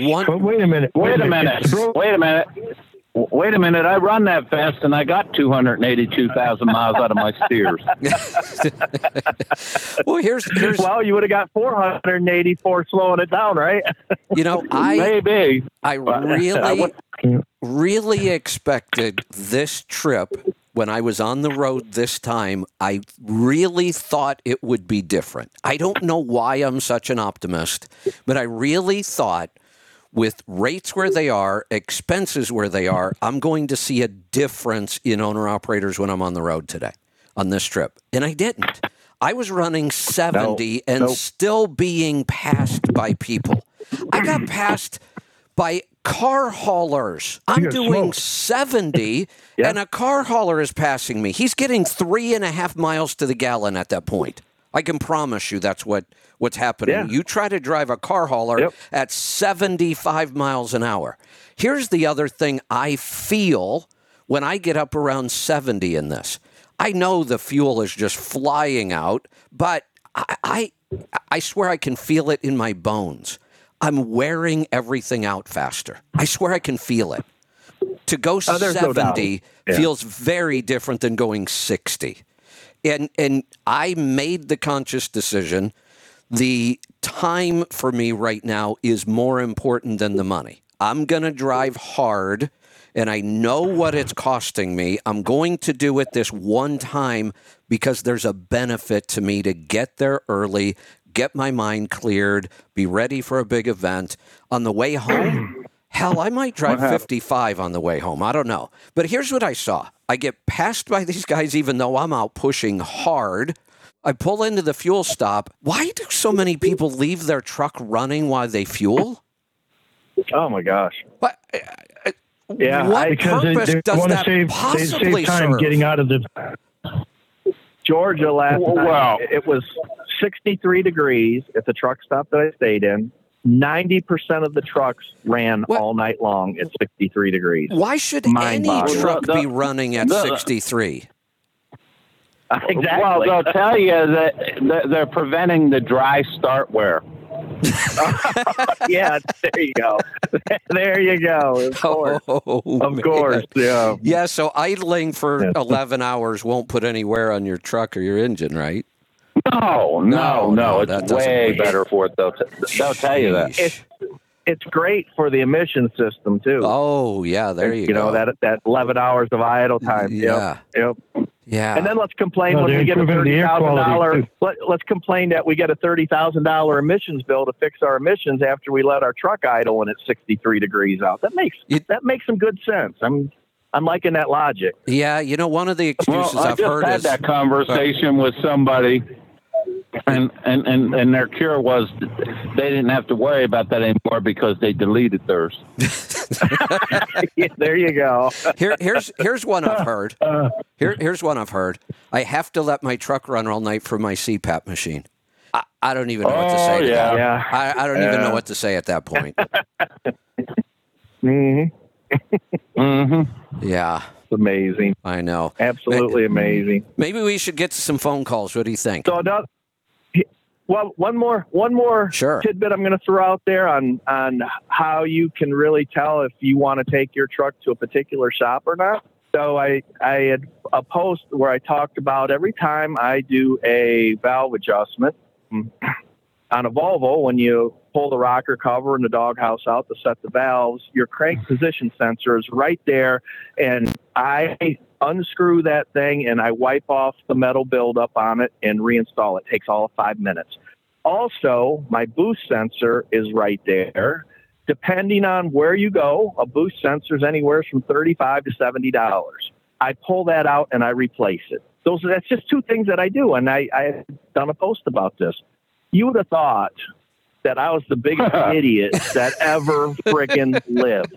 Oh my God, did I get grilled for that? And here's the thing. I had one guy come back on and say, if you came into my shop and asked for that, I'd laugh at you. And I said, good, because now I know never to come to your shop for anything. For anything, if that is your attitude. And here's the deal in my thought process. Look, I'm just trying to avoid something. It's preventative maintenance, which obviously it seems like a lot of people don't understand. But it also gives me the opportunity to really work with a shop, develop that relationship, and say, hey, I want to give you a little extra money to take care of this stuff because I want you in my corner when I need you. And these people are like, oh, I wouldn't even take your money. That's so stupid. I'm like, you got to be kidding me. You absolutely got to be kidding me. And our industry is just a wreck, an absolute wreck. It's the shops, the attitude of the drivers, the attitude of the people running the shops. I don't understand it. It's simple preventative maintenance. I'm willing to pay a premium for it, but you're going to laugh at me. Yeah. I don't get it. Well, here's how we should end this before we go to our calls and questions. Here's how we should end every bitch session, because that's what that was. This has been a big bitch session. It was. We want to end it on a positive note, and that is so easy to do because what we're talking about right now, that's our competition. Yeah, that's exactly right. That's exactly Why are we complaining so much? We should be celebrating. We should be. We absolutely should be very selfish. We should be celebrating. We shouldn't be sharing any of this knowledge. We should just be going out there and scooping laughing up the money and giggling at everybody. Yeah, just giggle all the way to the bank. I don't. Yeah. Yep. Well, that's what I'm doing. See, that's why I'm so quiet here, because I'm booking a good load of loads so I can keep him busy. You're stacking up quarters. I know what you're doing. Yeah, exactly. All right. And it's so easy to do. I mean, I have 1, 2, 3, 4, 5, 6, 7, 8, 9 loads to put in. So I guess we're not making any money. And all the time that we've spent building a relation has just, been a total waste of time. Right. Because brokers don't want to build relationships. I've been told that 1,000 times. And by the way, this is with a mega on top of it, one of the evil mega carriers. That's right. And they can't wait. They cannot wait to work with you. Oh Jesus! All right, yeah, let's call it, because we're just gonna. This is just gonna keep going and going and going. I know. Yeah, let's let somebody else jump in here. Mark, welcome. All right. Before I get to my point, that a couple of things stand out. Number one, that last 45 minutes, we learned that Henry hates Subarus because he doesn't like all-wheel drives. And well, that's what he said. He didn't like all-wheel drive, so I'm pretty sure he hates Subaru. I did not say that. So, I said they're not concerned with fuel mileage. okay, stand corrected. Number two, there's one thing that stands out. One of the things, talking about merit and equity and all that, before I get to my point that I called about, is building relationships. And building relationships, if you get to know your customer, he's only interested in what he's interested in. And if you can find out what he's interested in and talk about that, he's more likely to do business with you no matter how horrible you are, because he ends up liking you, or she.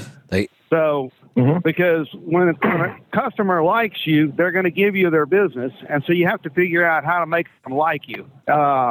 And you can, it just works. I mean, you can take them pies, you can take them to dinner, you can do different things, and you can find out if they're into, show horses. To start talking about show horses, just go learn about that, and they'll start talking to you about other things, and then they'll, back to the principles of how to win friends and influence people. Hey, Mark. Also Mark, important, find out what they don't like.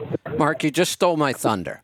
I was about to jump in at the end of that little tirade of yours and say they wrote that book in 1936, but then you went ahead and named the book, so you're exactly right. How to Win Friends and Influence People, Dale Carnegie. So, 1936, this isn't new.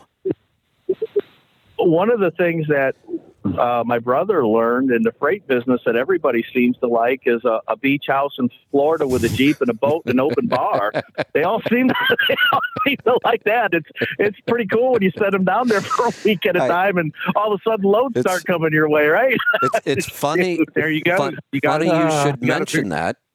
At the end of this event, I have an invitation to go down and stay at somebody's house in Destin, Florida. There you go. And you're hating life, right? Yeah, exactly. Yeah. Oh, shoot. Have Coach Will travel. Yeah.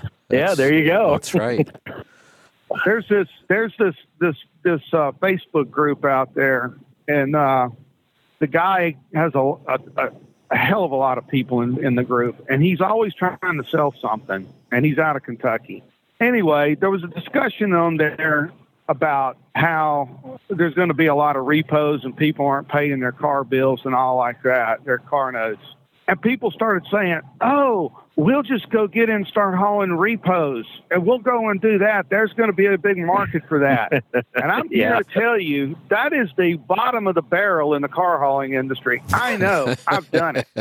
Repos are the worst people to deal with because, number one, you have to give them a 24-hour notice. It's required on all of them. Number two, then you have to give them a 24-hour, a 1 hour notice when you're going to be there. And most of them make you make an appointment. And you don't know if it's in-op or not in-op or what you're going to need. And a lot of them only schedule pickups a couple of days, anywhere from 1 to 3 days a week. And you have to work your schedule around that. So the bottom line is people can say, oh, there'll be a market. But when they don't know what the market is and about it, then it's like, you don't know what you're getting into. Like I said, I've done it. If I have to go haul repos, it's about time to close the door. I'm almost refuse to go do that because you get treated like shit. They won't let you use the restroom. They look at you like a criminal. But you talk to them behind the same counter that the people that are trying to figure out where their cars are deal with, and they, worried you're going to steal a car. Everything's under lock. Hey. It's horrible, and people don't understand the market or what they're trying to get into. Go ahead. Yeah, I was just going to say, I have the equivalent of that in the freight world. When I used to live in Ohio, and almost every load I took went to the East Coast because that's where most of the freight was going, the stuff I found to come back a lot of times, absolutely hated it. I hated everything about it. I hated the concept of the fact that I was pulling people's garbage off of the East Coast so we could bury it in Ohio. Yep. But you know what? It worked for a while. It worked. I hated it, but it worked for a while. Sometimes you do what you got to do. Yep. I understand that. There's so much to do in the side I'm in. There's another thing. about, you were talking to that guy yesterday and about preparing. I've spent this last month paying off insurance. My insurance is now paid through the rest of the year. I've worked my ass off this month because I got if I paid it all up front, I could get a $4,000 discount and not have to pay that fee to Progressive to go on payments. And I'm on my last load before I come to NASTC next week and then go off, take a couple more days off. But one thing I did this week, and here's another thing about efficiency, is time management. If you get out here and you don't understand time management and manage your time and plan your trip, I plan everything I do out here to be perfect. Does it happen? No, hardly ever. No. But if you don't, like for example, go ahead. I was just going to say, Mark, you're way overcomplicating this. These guys have already figured that out. They don't need to manage time. They just drive 80 miles an hour everywhere, and then they have plenty of time to do all the other stuff they need to do. I got a load last Friday that went to in fact, I was down there in that fog the other morning, to the New Orleans airport. It had to be there by 3:30 because it was going to a rental car company on Monday. And if I didn't make that before 3 o'clock, that would screw my whole week up. But I took a load that Saturday that nobody else seemed to want because it had 4 stops in Austin. Well, there's really 2 stops because there was a Genesis dealer involved at each end. But nobody wanted it, and it sat there, so I took the load. The load I'm on now has the same amount of stops since going all the way to Del Rio. And it's a little slow out of the Hyundai facility right now. They're making the shit out of cars, but for whatever reason, it's slow. I got 2 loads this week that seemed like nobody else wanted. It'll make me $7,800. But when I loaded my load for Monday on Saturday, I thought I can just come back to Louisiana and do my 34-hour break over by Lafayette and get a head start.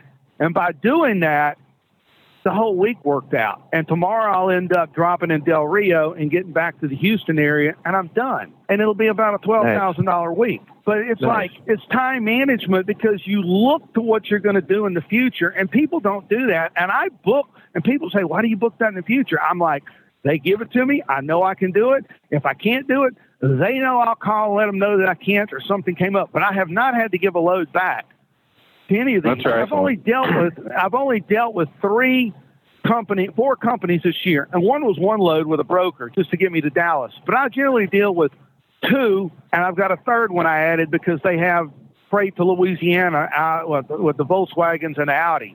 And when they have overflow, they'll give it to me, and they pay well. But that's from what I used to do to have over 200 ratings. And 200 ratings, that's 200 different people on Central Dispatch. I haven't even though I pay Central Dispatch, I haven't booked a load off of there this year. Or last year, I think I booked 1. I guess I'm wasting my money, but I'll look at it as an insurance policy if I need it. But people sit here and they don't plan. They don't use the most valuable thing you have out here is your time and time management. It's more valuable than anything else because once you've lost your time, it's gone. You'll never get it back. Once you get behind out here, that's why airlines have to cancel flights with weather. You can't make up whatever's lost. It's gone. That's right. So when proper time management is more critical to your success out here than anything.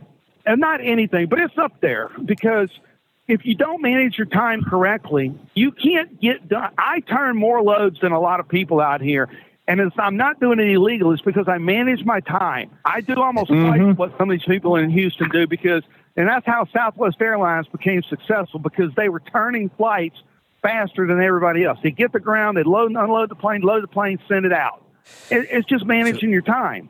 And you're absolutely right. That's same way with the people that want to sit 3-4 days because they can't find the rate they want. That time's gone forever. You can't get that back.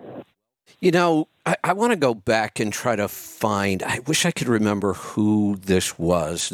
Back in the 80s and 90s when all the big seminars on tape, it was a big thing. Nightingale Conant was the company putting them all out. I'd listen to a ton of those things. There was one guy, and I wish I could remember who it was. I can almost picture him, but I can't think of his name right now. Stephen Covey. No, it was his Stephen whole... Covey. No, his whole concept of succeeding in business, He used this analogy of one of his first jobs was as a cab driver. And he said being a successful cab driver was all about the meter drop. He didn't want the long runs. Everybody else was fighting to get the longer runs. They thought it was better. He wanted more meter drops every day. He said the profit was always in the first 5 minutes in cab. So the more times your flag went up and down, the more profit you made that day. And Joel and Alec, you guys pull a lot of freight like this that really requires time management. And aren't those always the most profitable when they're done right? On a rate per mile basis, they certainly are. And time-wise, as long as you manage them well. Yes. So you're absolutely right. Typically the shorter hauls, the more times that we put freight in and out of that trailer is our rate per mile goes up. So, to the point that Joel was making earlier about, you can't make any money during those short loads. Well, look, we were already going there. So if you look at what our out of rate miles were, I mean, that actually the load that Joel just did yesterday, that was a $7 a mile load. I'm not going to say where, but it was a short load. We were going there anyway. So it's just extra money in the pocket. It's like, hey, you're going this way anyway. Hey, I have another thought.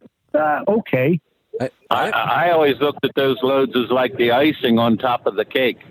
Mm-hmm. Yeah, absolutely. The big run getting you there is the cake, and then you have the icing, and then you have the confectionery. Yeah. Yep. Exactly. And we're doing 5 of those in Florida. This weekend. And they said, well, here's the first 5, and we may have another 5. So, well, okay. Travis was just going to be sleeping anyway. I might as well put him to work. Well, let's point out something else about he knows what's coming about those loads. Those loads, you can't really manage those loads just by working hard. You have to work smart. You have to do the hard work to be able to manage those loads. And I think that's why a lot of people don't understand how profitable they can be. Communication is the absolute key on this type of stuff. And if you have not developed a relationship with your dispatcher, your broker, whoever you're working with, your customer, there's no way you can coordinate this stuff and make it work. And this is why a lot of people struggle with it. And they just say, I'm not going to do it. But they don't want to spend the time to develop the relationship. So when opportunities like this arise, that broker's not going to call and ask them because they don't feel comfortable that the job's going to get done. Or if there's a problem, that it can be handled in the right way. So it all goes back to relationships. I agree. Time management is probably the most valuable tool that an owner-operator has. And that does not mean speed. Speed costs you money. There's a cost associated with speed. Time management's completely different than speed. The best example I ever had of this, I had a load. It was 6 stops. It was out of Cleveland, and most of it was delivered over in the New England area somewhere. You might hit upstate New York on the way over. They were tiny little plastic pots for greenhouses that they start their seeds in. So super light load, all on the floor. So, and they're all going to small nurseries. Everybody hated this load. And I thought, that doesn't sound that bad. Let me try something. It took most people 2.5 days to get it off. So, you might leave on a Sunday night from Ohio so you could get to your first appointment, over on the East Coast or upstate New York somewhere, first thing in the morning when they opened. Well, by the time you got it all unloaded, hand unloaded, you got your second stop of the day and did it again, you were usually hitting your third stop on the first day out when everything was closing. And if you got behind, you might miss that third stop. Now you got to get up again and do 3 more like that the next day. I started looking at this load, and the first time I took it, it took me 2 days, and it wasn't that great of a load. But I realized every place I was going to, these were like small family-run nurseries. So the next time I got the load, I called the first stop, and I said, what's the earliest you would really like to get this stuff? I know you open at, 7 a.m., and last time I was right there at 7, I said, is there any way to do this earlier? And he said, could you be here earlier? And I said, of course I can. What time would you like it there? And he said, would 4:30 be too early? And I said, no, that works for me.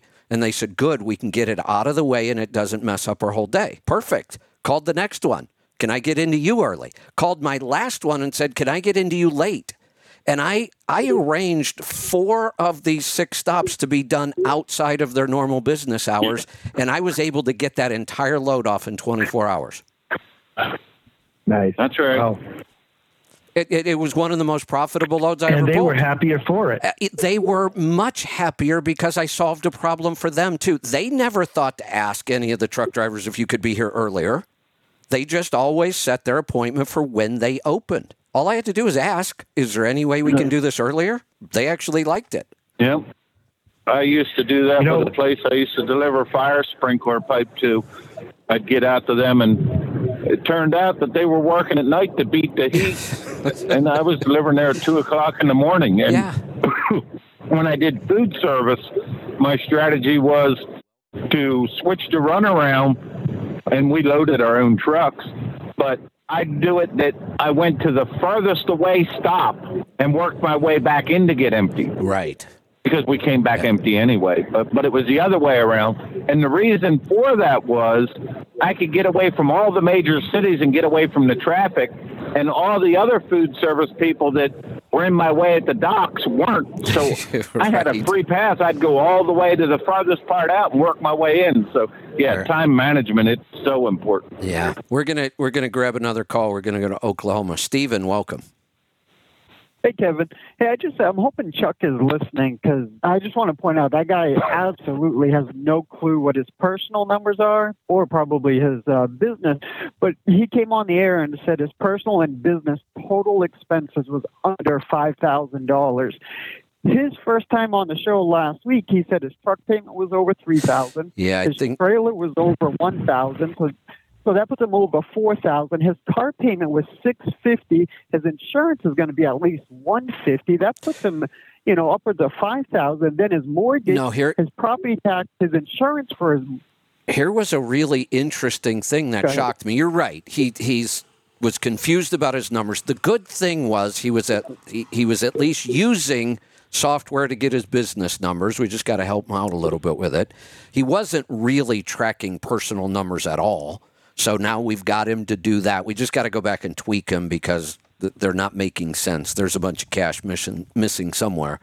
The good news is he's being a really good sport about it. He's working to get the numbers. There's a lot of confusion. But here's the number that shocked me. He bought the truck through the carrier. It's not really a lease purchase, but he's leased to a carrier. And his insurance cost on his truck is $1,000 a month. Something is really wrong with that. Now, he told me he had to have gap insurance because he didn't have a big enough down payment. That's the only reason to have gap insurance. But I still can't understand why the insurance is so high on this, unless his carrier is charging him for cargo or liability somehow. Yeah. Cargo liability, and the price of that truck is $200,000. So he's got insurance at an extremely high. It's a great example of when you don't pay attention to expenses, they can all get out of control. I mean, there is so much money being wasted here.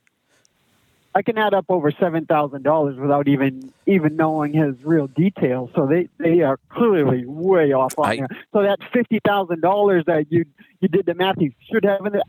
I just spent it pretty fast in my head. So and I'm not clear. Sometimes got a lot of homework. Yeah, he does. We're getting there. Sometimes people just misspeak. I didn't catch where he said that was both business and personal, but clearly it's not right. I think we've got the business numbers down pretty solid because he has been doing profit gauges, and his business numbers make sense. I don't really see anything missing there. I just see a real challenge to try to survive with those kinds of expenses. Now, today was the first day I saw his personal numbers, and I immediately found a problem. The budget looks great, but if the budget's that good, where did all the cash go? Yeah, well, because it went into they're spending at least $600 a month on food that should be in his Dave Ramsey budget. As you pointed out, every dollar should have a name right now in his life. You can spend $600 a month easily just to feed yourself, and that wasn't in his budget. Now he's. I just wanted. Yeah, no, I get it, and I agree. The good news is he's cooperating. He's doing what I'm asking, and there's a chance we might help him survive. And I think other people are learning from this. You can't just buy a truck and cooperate it and think you're going to survive. It worked in a good market. I've been even interacting with people on Twitter in totally other industries. I'm just fascinated by business. And I have been finding screwy business models that actually worked over the last couple of years. Our economy was so goofy. I don't know if I talked with you guys about this or not. I found a post online where this young 20-something said he had the whole financial thing figured out. He went and borrowed a bunch of money and bought cars. He financed a bunch of cars, and he was renting them out on one of those apps. I think it's called Turo, where you could just rent your personal car out to people. And he actually put up all the numbers. He's like, look, this makes sense. It's like almost passive income. I don't have to work very hard. I own these. But I went through the numbers. The guy's toast. He's not going to make it now. It worked when it worked because it was such a screw economy, but he was posting this like this is a legitimate business model for near passive income. Well, no, it's not. It's not going to work in a normal economy. This is an important point you're making here, Kevin, because no matter what people tell you or what you hear on social media, we cannot control markets. Markets move up and down, and we have virtually zero control over that.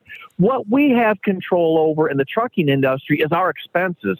And despite what people will tell you, we have almost total control over that because we can slow down, we can stop idling, we can do good preventative maintenance, and they have a dramatic impact on your operating costs. So you're in control when the market moves. Let's give another because just extreme. Like this guy, he thought he had it all figured out. The market moved, he's done. Let's give another extreme example of what you just talked about, how much control we have.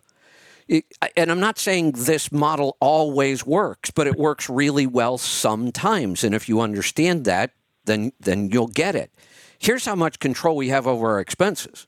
You could have easily gone out and spent $240,000 on a new truck a year or two ago, or you could go out and spend $20,000 on a truck.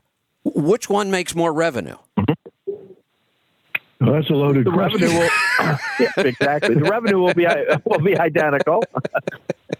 Wait a minute. You mean I can invest $20,000 and generate the same revenue as if I spent $240,000? But you're right. That's true. You can. And I'm not saying it's always the best model. Clearly, I can make an argument for a new truck in the right situation.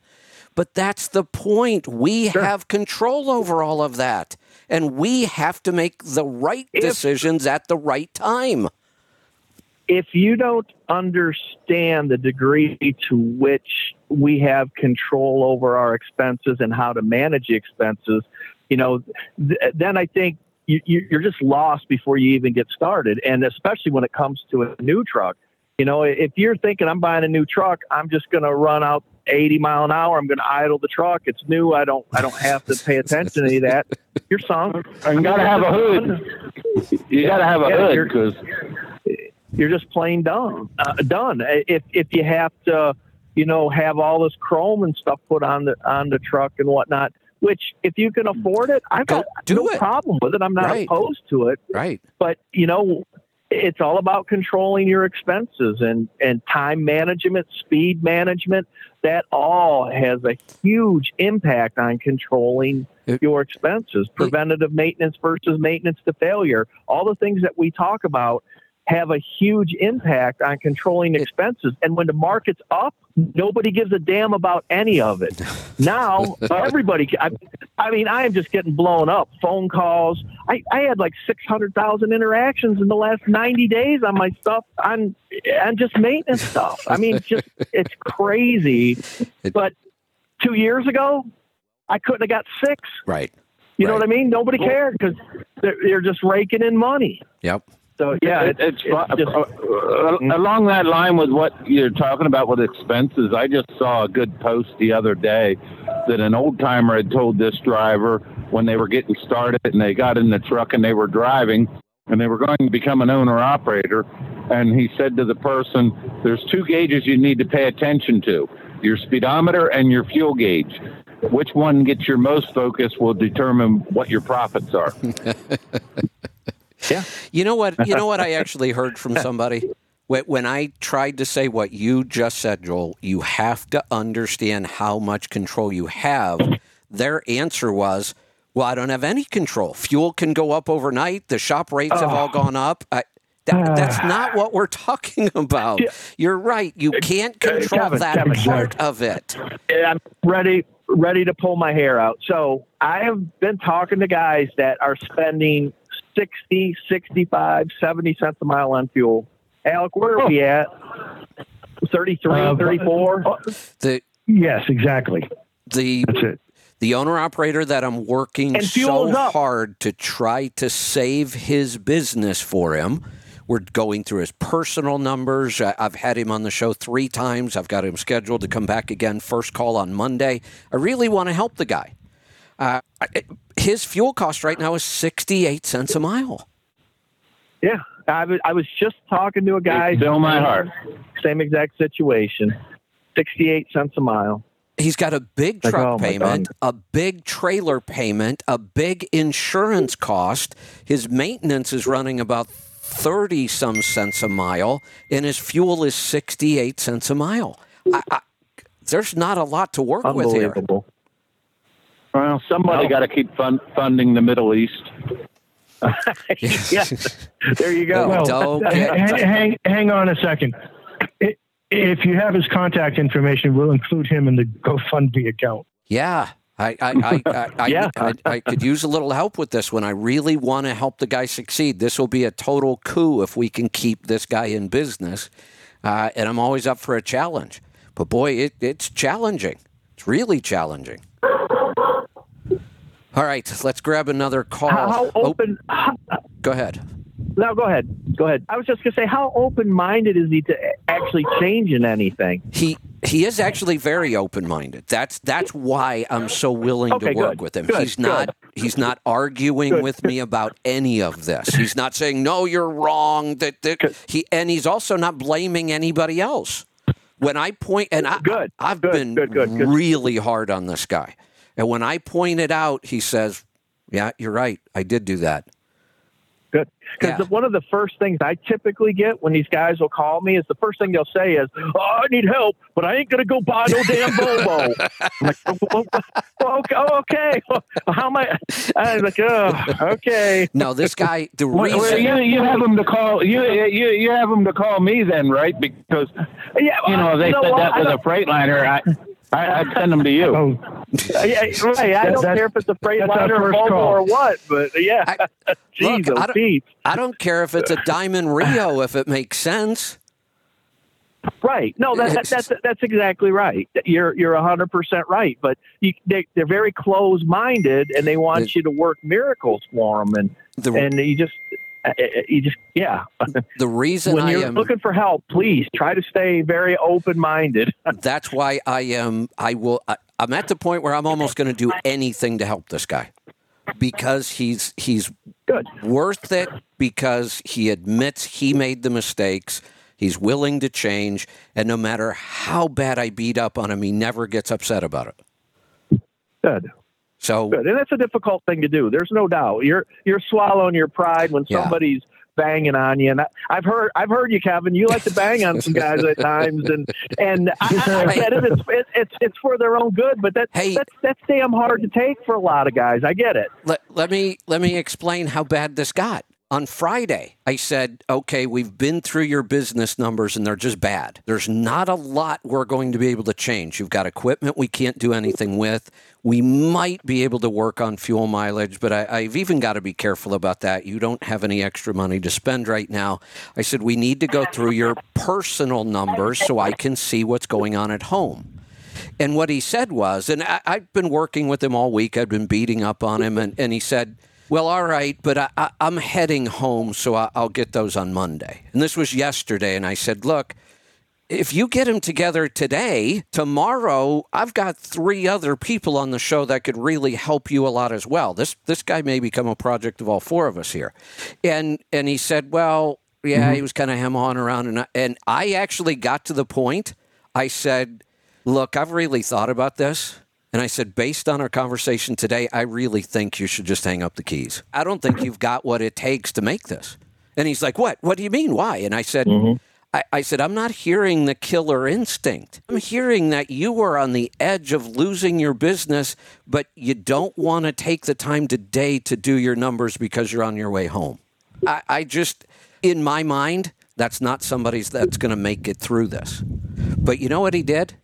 He went and did his numbers and called me back first thing this morning. So he's willing to change. That's all anybody needs. Just be willing to change. And he is. Right. Yeah. Yeah. I mean, that was pretty harsh. A long way. And it will. Yep. Yeah, that was pretty harsh. I don't know if I would have been able to put up with somebody telling me that. On occasion, Kevin. On occasion, you're. But no, I get it. And trauma. It separates the wheat from the chaff. I mean, you know who you're dealing with at that point. If somebody's willing to stand through that, you know damn well that you're going to be able to work with this person down the line. If they get all upset, take it personally, and they want to run away, don't waste your time. So I get it. I get why you do it where you're so mean to them. I was pretty mean. I was feeling bad myself. But here's all this guy needs. The equity? And now I understand this. This guy only needs one thing. He just needs knowledge. He's got everything else he needs. That is true with a lot of people. They've got the work ethic. You know, they're not afraid to spend the time on the road. They just need to learn a little bit more, or just look at something from a different perspective. Right. A lot of times, the whole speed thing a lot of times is a big hang up for a lot of these guys, costing them thousands and thousands of dollars. They're overestimating the money that's making it to the bottom line from that speed. They don't understand the cost of speed. And that's something that we should really work on. There was a data guy that had written an article called The Cost of Speed, and he broke it down per hour. And when you start looking at it that way, it's like, oh my gosh, you're just pissing money away. I mean, it's horrible. You're flushing it right down the toilet. And that should be something that's on the forefront of everybody's mind as an owner operator, is the cost of speed. You need to understand what speed costs you in order to understand, is that extra load that you're turning actually worth it? And most of the time, it's not. You can make more money reducing your maintenance costs, saving fuel that goes directly to the bottom line that you're in control of, rather than a load that might come through in the future. So you really got to understand. It all comes down to doing the math decision on it. Like this run that I'm on this week again, 3,860 miles. Yeah, you got to run at the beginning. But I know that, and I know the numbers have been run on it. So there's other ones where nope. I just want to throw this in, and then we're going to get to a couple more calls. But the group that I've kind of been, I don't even want to say fighting or debating, because it's not a debate. It's kind of funny to me that this new Owner Operator Association, NOOA, they've all got me blocked, so I don't know what they're doing half the time. But people send me the stuff they post about me because I can't see it. They've got me all blocked. So here was their latest post. It says, I don't even really understand what they're referring to, but it says, I guess at least we got them thinking and digging. Wonder if we can get an apology. Let's go ask Kevin Rutherford now, who is going to destroy the trucking industry. The same people that have been destroying it for decades. So I've been destroying the trucking industry for decades? Is that you? Me. Yeah. I've been destroying the industry for decades. That's what they're claiming. Well, how do you feel about that? God, I didn't know I had that kind of power. I feel pretty powerful now. Wow. Wow. Then you're just one of those merit-based idiots. I must be. That's what you are. You're ruining it for everybody. Yep. You're ruining it for everybody. You expect somebody to stand on their merit and make right decisions and run their business like a business, and you're ruining it for everybody. I have been told multiple times, every time I post a truck showing 11 miles a gallon, that brokers just take that and they can decide to pay less based on my single post of 11 miles a gallon, and I am ruining it for everybody. I'm glad that you and Kevin have taken some of the weight on that. I used to be the one ruining the industry, but, you know. Oh, my God. All right. We better get to another phone call. Let's go to Tennessee. Ilya, welcome. Morning, guys. How's it going? Good. Can we ruin your business for you today? Good. Yeah, that'd be great. I'll take the coaching. All right, good. Happy to learn. Yeah. I'm looking at 3 Volvos. Kevin, I was talking to you last week about getting the oil samples like before I purchased a truck. I found a dealer that will let me get the oil samples. You sent me the ECM reports for them already. Excellent. I was just curious what you guys thought of the gear ratios. There's 3 of them. 2 of them are 2018 VNLs, and one of them is a 2017. 2 of them are 264, and one of them is 228. They're all about the same mileage and about the same price. Okay, Is the 228 a direct drive? It's direct drive. It's going to be a direct drive for the year. I'm betting the 264 if it's an overdrive. Yes, the 264 will be overdrive. Now, my question is, what's your duty cycle? Do you have a dedicated route where you know the weights, the terrain, and it's going to be the same all the time? Or are you running various different routes where you need a lot of flexibility? Probably various. I'm actually a company driver now. This is going to be the truck I buy to lease to a carrier. Okay, you're going to want to go overdrive. Overdrive will always give you more flexibility than direct drive. There will be times in a very limited, narrow scope where a direct drive can be very, very efficient and really kick ass.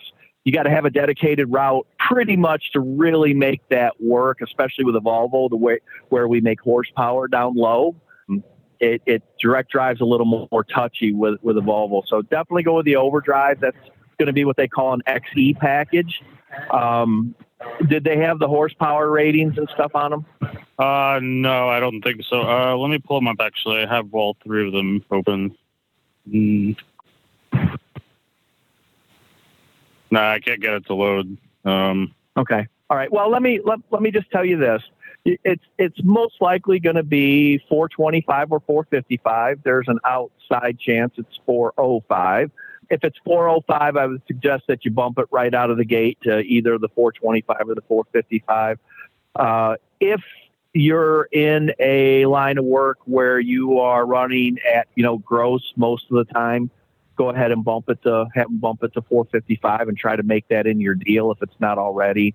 If you have intermediate weight freight, like general van freight, where your average is around 65,000 pounds gross, that 425 will run just fine for you with that 264 overdrive. It'll make you a decent truck. Okay. And then what were the 2 Volvo shops that you always recommend?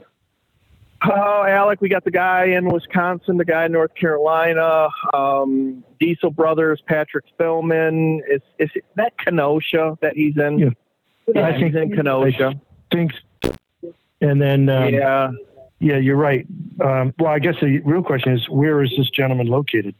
I'm in Tennessee. He could go to either so one. Going over to High Point is to go see Clint Bankston is probably the closest one.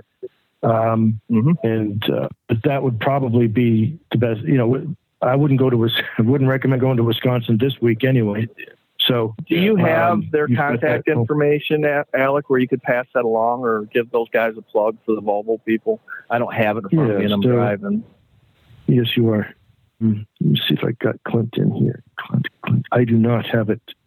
But you can just go to the Volvo Truck Masters Facebook group and you'll certainly find them there.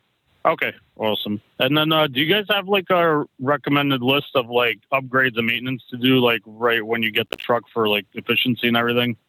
Well, if you follow the Facebook group, Joel just put something up and he got crucified for it. So that would be my recommended list. Yeah, so you're going to want to, if you don't know the history on it, I would have the overhead run straight away. I would put a boost sensor in it, a fuel pressure sensor, the overflow check valve I would replace. I would clean off the crank and the cam position sensors, and have the valve set. Clint is as good as anybody in the country at doing the valve set on a Volvo. So, and Patrick is very good too. Both of them are good. I am an AirDog fan, especially with the downsped Volvos. I would call Jay Armistead over at AirDog and talk to him. They have a dual component system now that I really like. I have on my personal truck. The fleet air filter is always a good thing. Have them check it for boost leaks. Get on a 10W30 semi-synthetic or full synthetic oil, and you should be good to go. I was listening. Okay. Anything with getting a tune or anything? What's that? Do you guys recommend a tune for it, or not so much, or it doesn't? I am not a fan. I don't know that you need one. If you're looking to get fuel mileage and you're not wanting to run up hills at 700 mile an hour, the truck will run just fine at 455, 1850. And it should be a 9 mile a gallon truck without a whole lot of effort. Now let me address something there, because it might sound like we're talking out of both sides of our mouth, or we don't agree, because I was just talking about how much I like my tune. I completely agree on this truck. Mm-hmm. I wouldn't tune this either. I don't see any reason to. They pull great. You get good fuel mileage out of them. We might be able to go in there and tweak a little bit, but I kind of doubt it. On the other hand, there are real improvements we can make with tuning on a lot of the early 2000s trucks. And this one's another. This is an 07, and you might. You might be able to, after you establish a baseline, right? And if you've got an area that you say, I think this is weak, I just don't like it, but get that baseline established first. I think you'll be happy without it. But if you're not, there are people that can do that sort of thing. I've never personally had it done, so I can't make any recommendations. Kevin's had it done before. He seems to like certain things. If you find an area that you want to address, it can be addressed. But establish that baseline first. Run it for 6 months. Get a real good feel for the truck, and then think about something like that. Joy, one of the things Leroy did on this tune this time on this ACERT, guess I didn't understand this. I don't know a lot about the ACERTs, but they had split injection. There was actually 2 different injection events each time. And he just... we've got four or five nowadays. Right. So I understand why it was supposed to work, but on this, it did not work. It may have improved their emissions somehow, and I think that's what they were shooting for. But when we turned that off, throttle response got much better. Mm-hmm. It was a significant difference. I would probably agree on the older injection systems. They didn't develop enough pressure. They couldn't respond fast enough. They've got a feedback circuit and a feed forward circuit, and they're trying to talk back and forth to understand how to adjust for NOx. I get it on those older ones. I think he's probably right. Just do away with the stuff. Today's stuff is so fast and so accurate that they've really got that type of stuff dialed in. So, yeah, I agree with you on that.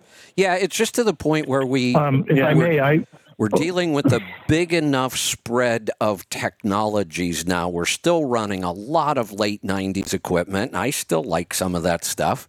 But when we talk about things, and I've said this forever, the one thing you should never, ever do on my show, and people do it all the time, they call me and they go, you said to do this and this and this, and I did it, and it didn't work. And I'll listen to them, and I'll go, wait a minute.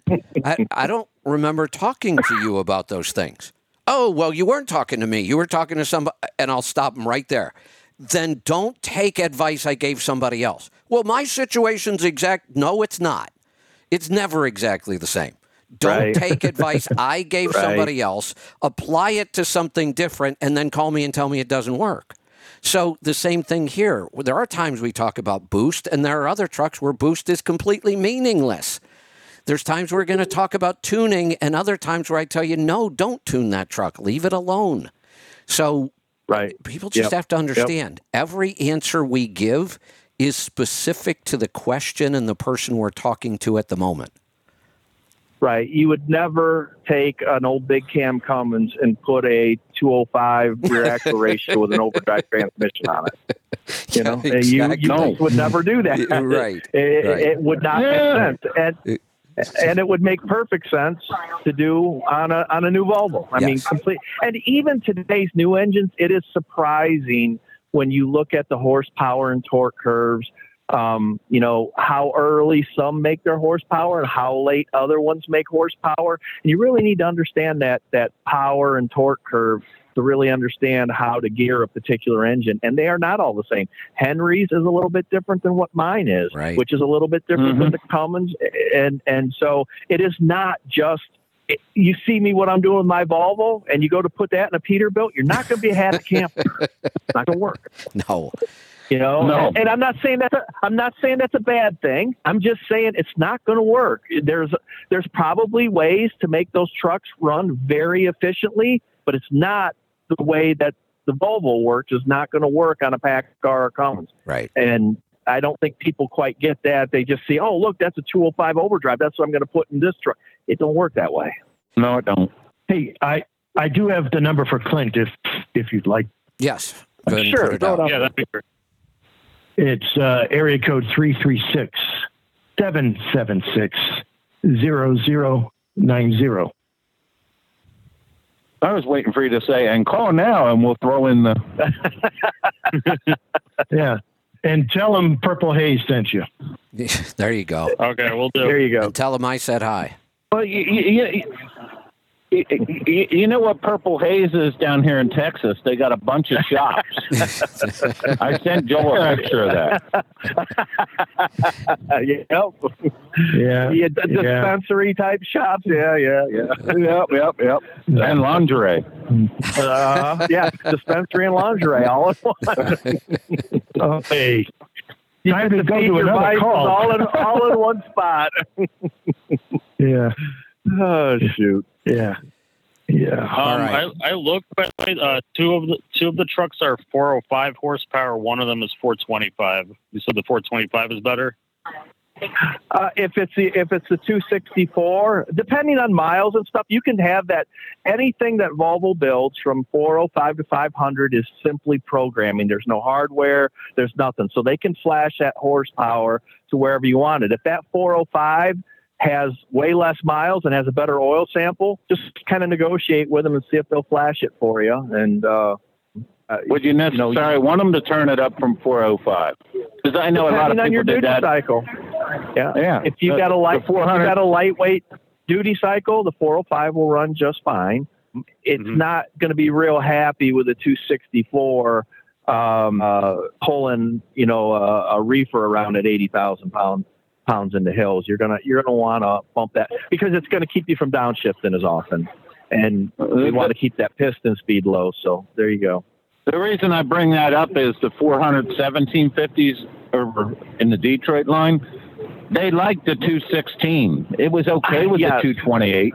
Yes, but they really ended up liking being geared way up there. But the whole party was in the basement on those engines. Just keep in mind that on a Detroit, they tend to be a little happier with revs than the Volvo. The Volvo has a smaller bore, a little bit smaller valves, a real heavy crank, and we don't like revs. It beats us up. The DD 13 and 15 are both a little more happy with revs than what we are. So which is what's important. What you're talking about there, every engine for not only the duty cycle but the engine. Yes, it's not that cut and dry. No, it is not. You're exactly right. I'm a little shocked to find that my C13 actually performs best around 16 or 1700. That does not shock me when you look at the power curve on that engine. That is by no means a downsped power plant, and it's not gonna. You put that down around 1100, and it's gonna just fall. It probably spit the crank out the bottom too. It probably would. It feels awful down there. Yep. It's definitely not designed to be downsped. No, now that I've got I think Kevin needs a silver 92 still. I'm thinking we that. Yeah, find him one of them. I think so. I think we're on to that. All right, Ilya, anything else we can help you with? No, that's it. I appreciate it. Thank you. You're welcome. Thanks for the call. Let's grab our final call today. I'm going to go to Pennsylvania. Darren, you get the last word. All right. Hey, thanks for taking my call. I got kind of two questions. First one, I kind of just want an opinion maybe from all of you guys. I'm going to run over my setup a little bit and the truck that I got now, and I'm just curious what your thoughts are on whether or not it would be worth upgrading to a new truck for my business. So anyway, I haul pallets, so I run one-way loaded, one-way empty. I pull drop deck, 53-foot drop deck trailers. I currently have a 2013 Freightliner Coronado with a D-Deck 4 60 Series Detroit in it, and I got a 6x2 setup with 264 gear ratios, and my current fuel economy 90-day average is 8.79. And back in the summer, I was up at 9 for the 90-day for a little bit. When you've got a load of pallets on, what's your gross vehicle weight? I don't weigh very often. It just depends on whether it's hardwood, softwood, how wet it is. It can vary, but I would say average weight is probably 60 to 65,000. And then there's some that are lighter. And then I actually had one load where I was grossing 83,000. I got a ticket for it because I didn't know it was that heavy. So it just depends on the wood and how wet it is. Wow, that's quite a And spread. Kevin, another thing with that type load, because I used to do similar work to that. I hauled chain link fence. His whole load is a parachute. Oh, on pallet. It drags hard when I'm loaded. There was a time Real for a hard. while. There was a time for a while when I was doing P&D work for Spartan, and I'd leave out with 10 or 12 stops, and end up with 5 or 6 pickups. And I used to have about 2 hours in the afternoon where I really didn't have to do a whole lot, and it wouldn't have mattered if I did because my late pickups would hold me up anyway. And I found a local guy who needed pallets moved around all the time. And I'd go move pallets for him in that 2 hours. It paid really well because he needed somebody to do it. But what a difference when I hooked up to that flatbed load of pallets. You're right. It was awful. Yeah, I was shocked at how bad the drag was on that trailer. Yeah, most of my guys, in my area, there's a lot of pallet guys, and their average fuel economy is probably, they're not tracking it like I am, but if I was to guess, I would say 5.5 to 6. That's about doing right. the same thing I'm doing. Yeah, it's about right. So how fast do you run? I run in direct at 55 to 57. Nice. Okay, that's what I have I'm a doing. 13-speed transmission, so I run it in 11. So let me ask you I don't know how much deeper we need to go on this to answer your question. What is your, however you want to give it to me, revenue for a week, a month, a year? Just what is the revenue moving this stuff?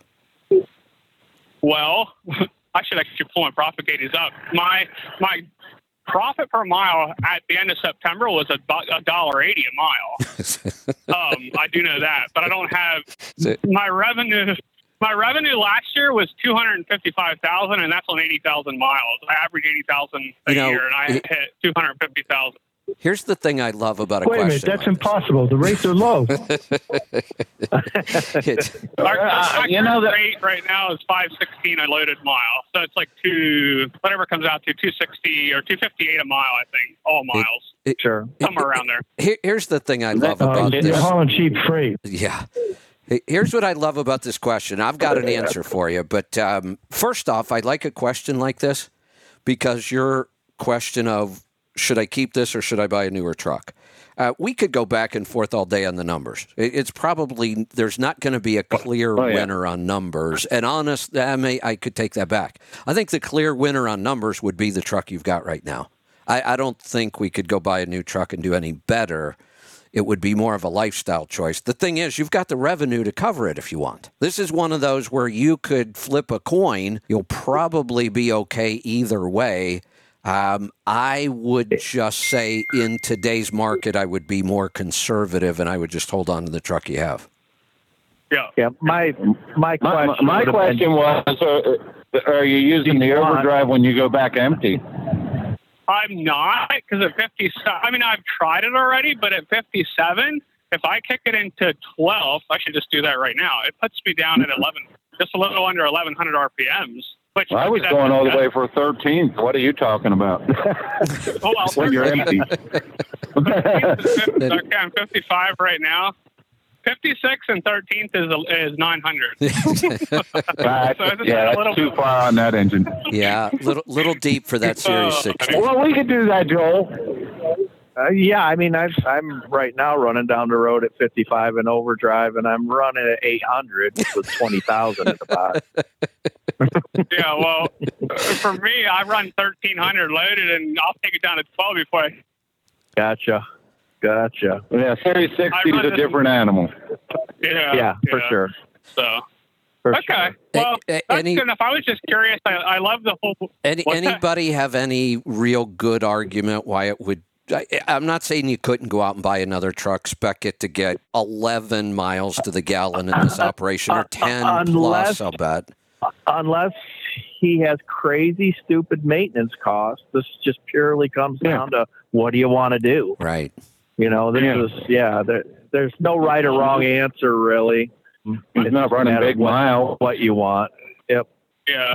I bought this truck in end of 19. It had 428,000 miles on it. I paid $65,000 for it then. And right now, if I was to sell it, it's a glider kit with the pre-log engine. I'm pretty sure I could get probably 70 to 75 for it right now. And it's still at 760,000 on the engine, and my oil samples are looking good. I had put the most expensive thing I did to this truck was put the lift axle conversion kit on it and change out the gearing. And other than that, it just runs and runs. I have to look up my report to see what my actual maintenance cost is, but it's very low. I know that. So good. It sounds like just hold on to it. In today's market, I'd hold on to it. Good enough. Yeah. Last question. Drive tires. I have a little bit of a wear issue because of my lift axle. I do not have, it's just up or down. I have a load gauge on, and I know where I need to be when I need to run it on the ground. So I get a little bit of, I have the Michelin X-Line Energy Ds on right now, and they're getting a little bit of, I forget what you call it, but the torque, whichever way I have them turned, I have to rotate them pretty often because they wear at an angle. There you go. Heel toe. I want to go with an all-position tire the next time I get tires. No, not on that. No. Okay. And no. What would you recommend? One, your heel and toe. What I would recommend to you, being you have a manual one, is one, with scanning out and figuring where you are. For one, the heel and toe will go away some as it wears down. But the other part is to put some sort of proportioning valve so that you load bias it onto that drive more so you have less slippage sending all the torque to one axle without overloading your steer. Yeah. My other question is, you run the engine brake a lot? Not a lot because I use the hills to my advantage, so I'll let it roll up. Right. Okay. 5 good. minutes on the downhill, so I don't use it much. When you do, now Volvo's actually coming out with a deal where it will integrate the foundation brakes to the engine brake because they're finding that the heel toe wear, especially on ultra low rolling resistance tires, is horrific because the engine brakes develop so much power these days. But just try to, lightly drag your foundation brakes if you're running an engine brake at all, and that's going to probably help that heel toe wear to a certain degree. The other thing is, you really got to get into some torque management stuff that you really can't do with that engine to solve that problem. You're always going to have to a certain degree. They have some of that in them that he can torque limit them, the old D-Deck 4s in the lower gears. If there is some torque limiting in the lower gears available, that's going to help dramatically as well, because when you start to multiply the torque going to the tires in the lower gears, it's astronomical. And you're pumping them all through one gear. And if you're not biasing the weight to hold that tire on the ground, you're always going to see a certain degree of that on a I'm going to call it a dumb 6x2, not in a derogatory way, but they're problematic, and you just got to be careful. Hey, the other let's thing. Let's go with primitive 6x2. How about that? Yeah, there you go. Primitive. Primitive. There you go. The other thing that I've found that are you helps, showing some equality? The other thing that I've found that helps, get the tools you need to swap your own tires. Rotate these in an X pattern, and that where evens out somewhat. That helps as well. What do you have on the tag axle for tires? I actually have, it's just an all-position Firestone that I run on my drop decks as well. It's the FS 561s. They're just an all-position straight tread. And the rolling resistance, I think, is 1 point higher on those than the Michelin, whatever I don't remember the Michelin number. So they're very, very similar in rolling resistance to the Michelin trailer tires. Don't get hung up on rolling resistance in the drive position, because as you get lower, the slippage goes up, that heel toe wear gets worse, the tires wear out faster, and it's in most instances when you go overboard on rolling resistance on a 6x2, it's counterproductive. It's going to cost you money. So I'm running the XDN2 wide base single on mine, and I'm going to be over 11.5 miles a gallon for the week this week. So don't get hung up on it to the point where you're putting them on the drive axle, because it will cost you if you get too aggressive on that. Yeah. I mean, I already have 210,000 on them, and I'm going to get another, if they keep wearing like they are, I'm going to get another 150 on them. So you are baby in your truck. I can tell you right now that you're one of the more careful drivers, because it's not unusual in a fleet scenario to be taking them off in 100,000 because they're shot. So I've seen 80. Yep. Yeah, this is my hobby. You have good torque control. No complaint on your driving skill. Yeah, you have good torque control with your right foot, I can tell. Yeah. Well, absolutely. I called in a month or two ago, Kevin, and you had said about bringing me on the show sometime with my numbers, but just this is just so much fun. Everything I learned is from you there, Kevin, and I just for a little bit of a brag. So I'm 30 years old, and all my equipment's paid for. So I'm having fun out here, just awesome, working my job and it's my hobby at the same time. So. Congratulations! Anyway. Great call to end the week on. I got one quick question on your primitive lift. Does the one I used to have on a straight truck actually had a regulator built into it that I could weight bias it out some? Does yours have that at all? Honestly, I couldn't tell you. I just bought the lift axle used, and it had a local shop put it on. They just put some for big fancy air valve back there, and it's just hooked up to a switch in my dash. Oh, you're up or down? Okay, mine has a switch in it. Yeah, look at putting some sort of an air regulator into the line so you could back off the pressure on the lead axle. Make sure you check your steer axle weights and your drive axle weight, that you don't take either of them down. But if you get that drive axle more planted, you will have less of that heel toe wear and less slippage. Yep. Yeah, no doubt. Well, that answers the question. Hey, just so you're aware here, and it's not bragging when you can back it up. And it's great when guys like you that are doing it and getting it done come out here and tell the world how you're doing it. That's educating people, not bragging. And I get beat up for this shit all the time. Oh, you're just bragging about bullshit. You're flexing on us and you're doing this. No, if you want to take it that way, take it that way. But to me, I would have loved to have had somebody when I started back in the day to take me by the hand and say, look, here's what you need to do, and here's the real world numbers to show you how it's done. Would have saved a lot of heartache and exactly. So, you're always going to have the idiots that say, oh, you're just out here bragging, but no, you're educating people, and we need more guys like you to speak up. Yeah, we do. And say, hey, look, this is how it works, and this is how it's done. And congratulations. I mean, awesome. Brag it up, my friend, because that's you're in a position that not a lot of people are in. Yep. No, for sure. In my area, everyone always said pallets were cheap freight, so I'm hauling the cheap freight out here, and I'm gonna keep having fun doing it. I just said people like Henry and oh, wow. Well, welcome to the club. That's right. That's what I was going to say. Welcome to the business. Good stuff. Yeah, welcome to the club. You're part of the problem, like we are. Yep. Yeah, well, awesome. No, that's an awesome call. I just read another comment on social media about how expenses all of our costs are through the roof, and the entire industry is shit because of the people just hauling to cover their fuel. And I ask people, without getting too deep into this, okay, if you believe that everything has got to accept rates, and the people hauling just to cover their fuel costs are the problem, all right, I'll meet you right there. Tell me what your solution is. Tell me what your solution to that is then. Because I don't disagree with what you're saying. The cost of everything has gotten crazy. I get that.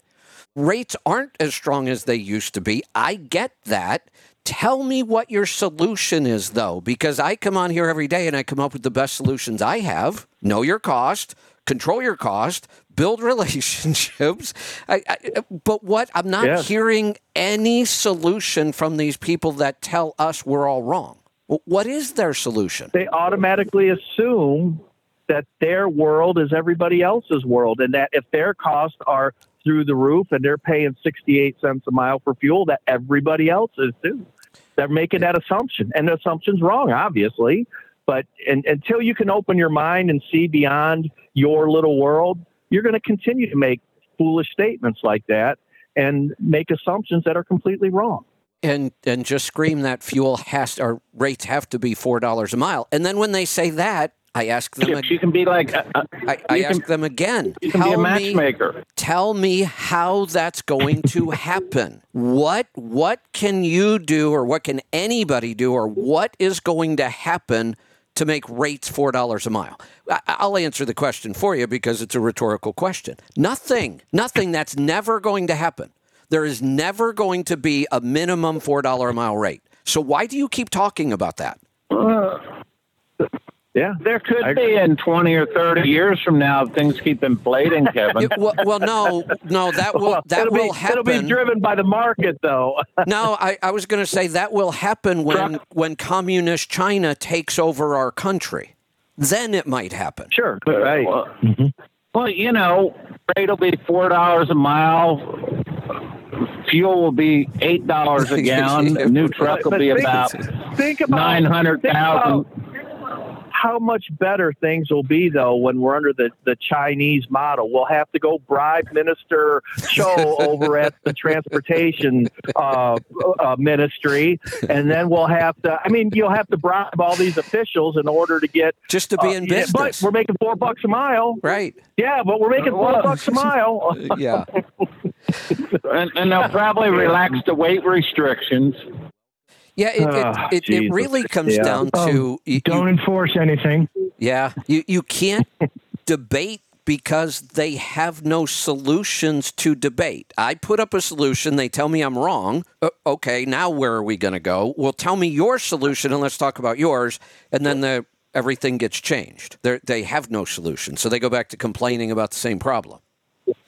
We've got a solution that we can absolutely show. We're 34, 35 cents a mile for fuel. Yeah. We can show this. And so the solution's there. It works. It's real. And we don't have to go to the government. We don't have to demand $4 a mile rates, and we don't have to bitch about how everybody's a crook. And wait. I have the answer for that. No, Joel. Okay. It's not that easy because I've heard this answer about 1 million times. Well, not everybody can have a fuel cost of 38 cents a mile. Why not? You could. 38. You can. Why not? Or why not? Or I will say that, if we get Mark back on here with this car hauler, or Paul with his car hauler, some guy that they may not get 38 cents a mile, but they can achieve a fuel mileage that makes sense in their world. Yes, they already get the $4 a mile. Right, exactly. You know what I mean? That's right. Everybody knows that is right. So, I mean, if you really want that $4 a mile, go buy a car hauler. That's what makes you happy. I'd rather control my expenses, and it's about kind of a pricey, not what you make. Yes, kind of a pricey buy a car hauler. Yeah, it sure as hell is. All right. But it's a little bit of maintenance involved. We have blown through our 3 hours for the day. I'm going to go, now that you guys have me all inspired, I'm going to go do some writing for my keynote. Well, Kevin, I'm ending my week soon, and I did it perfectly. I've used up everything. I'm just about out of hours. My low fuel light's flashing and my low def light's flashing. I've used it all up. Victory is mine. Don't put any fuel in that truck. It's just going to sit over the weekend anyway. And if you don't put any fuel in it this week, your profit will look better. That's right. Well, yeah. And the condensation that happens in my tank, no worries with that. The injectors will thank you for that. Yeah, that's right. Well, it'll make it so you don't have to put as much fuel in if you have water in there. They actually teach this, I've seen it. I know. There are fleets that teach this strategy. Only buy enough fuel to get you through this load. Don't put fuel in if you're just going to be sitting on the weekend. They actually teach this like it matters. Kevin, the worst one I came across that way, and I got to talking to the guy at the truck stop because we ended up eating next to each other. And when I was out there, these ones that 57 mile an hour was it. That's where he was going to make the most money. But he was doing 57 downhill. and he kept hitting his brakes to keep it at 57 because he wanted to keep his... And I'm like, no. Don't work that way. All right, we better end it now. Funny. We better end it now. Awesome.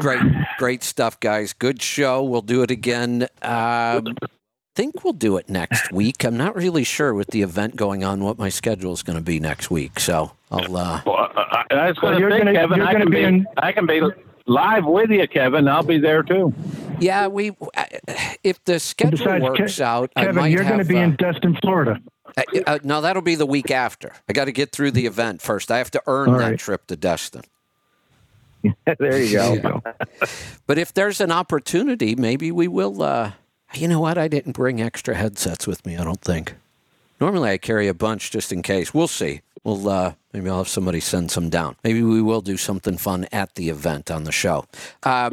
Thanks as always. Yes, Joe will be there too. Joe'd be cool to drag in too, wouldn't he? That's right. Yeah. Going to be a lot of... Yeah, so I'll... I can't afford it. I can't afford to take him off the road. It's not going to happen.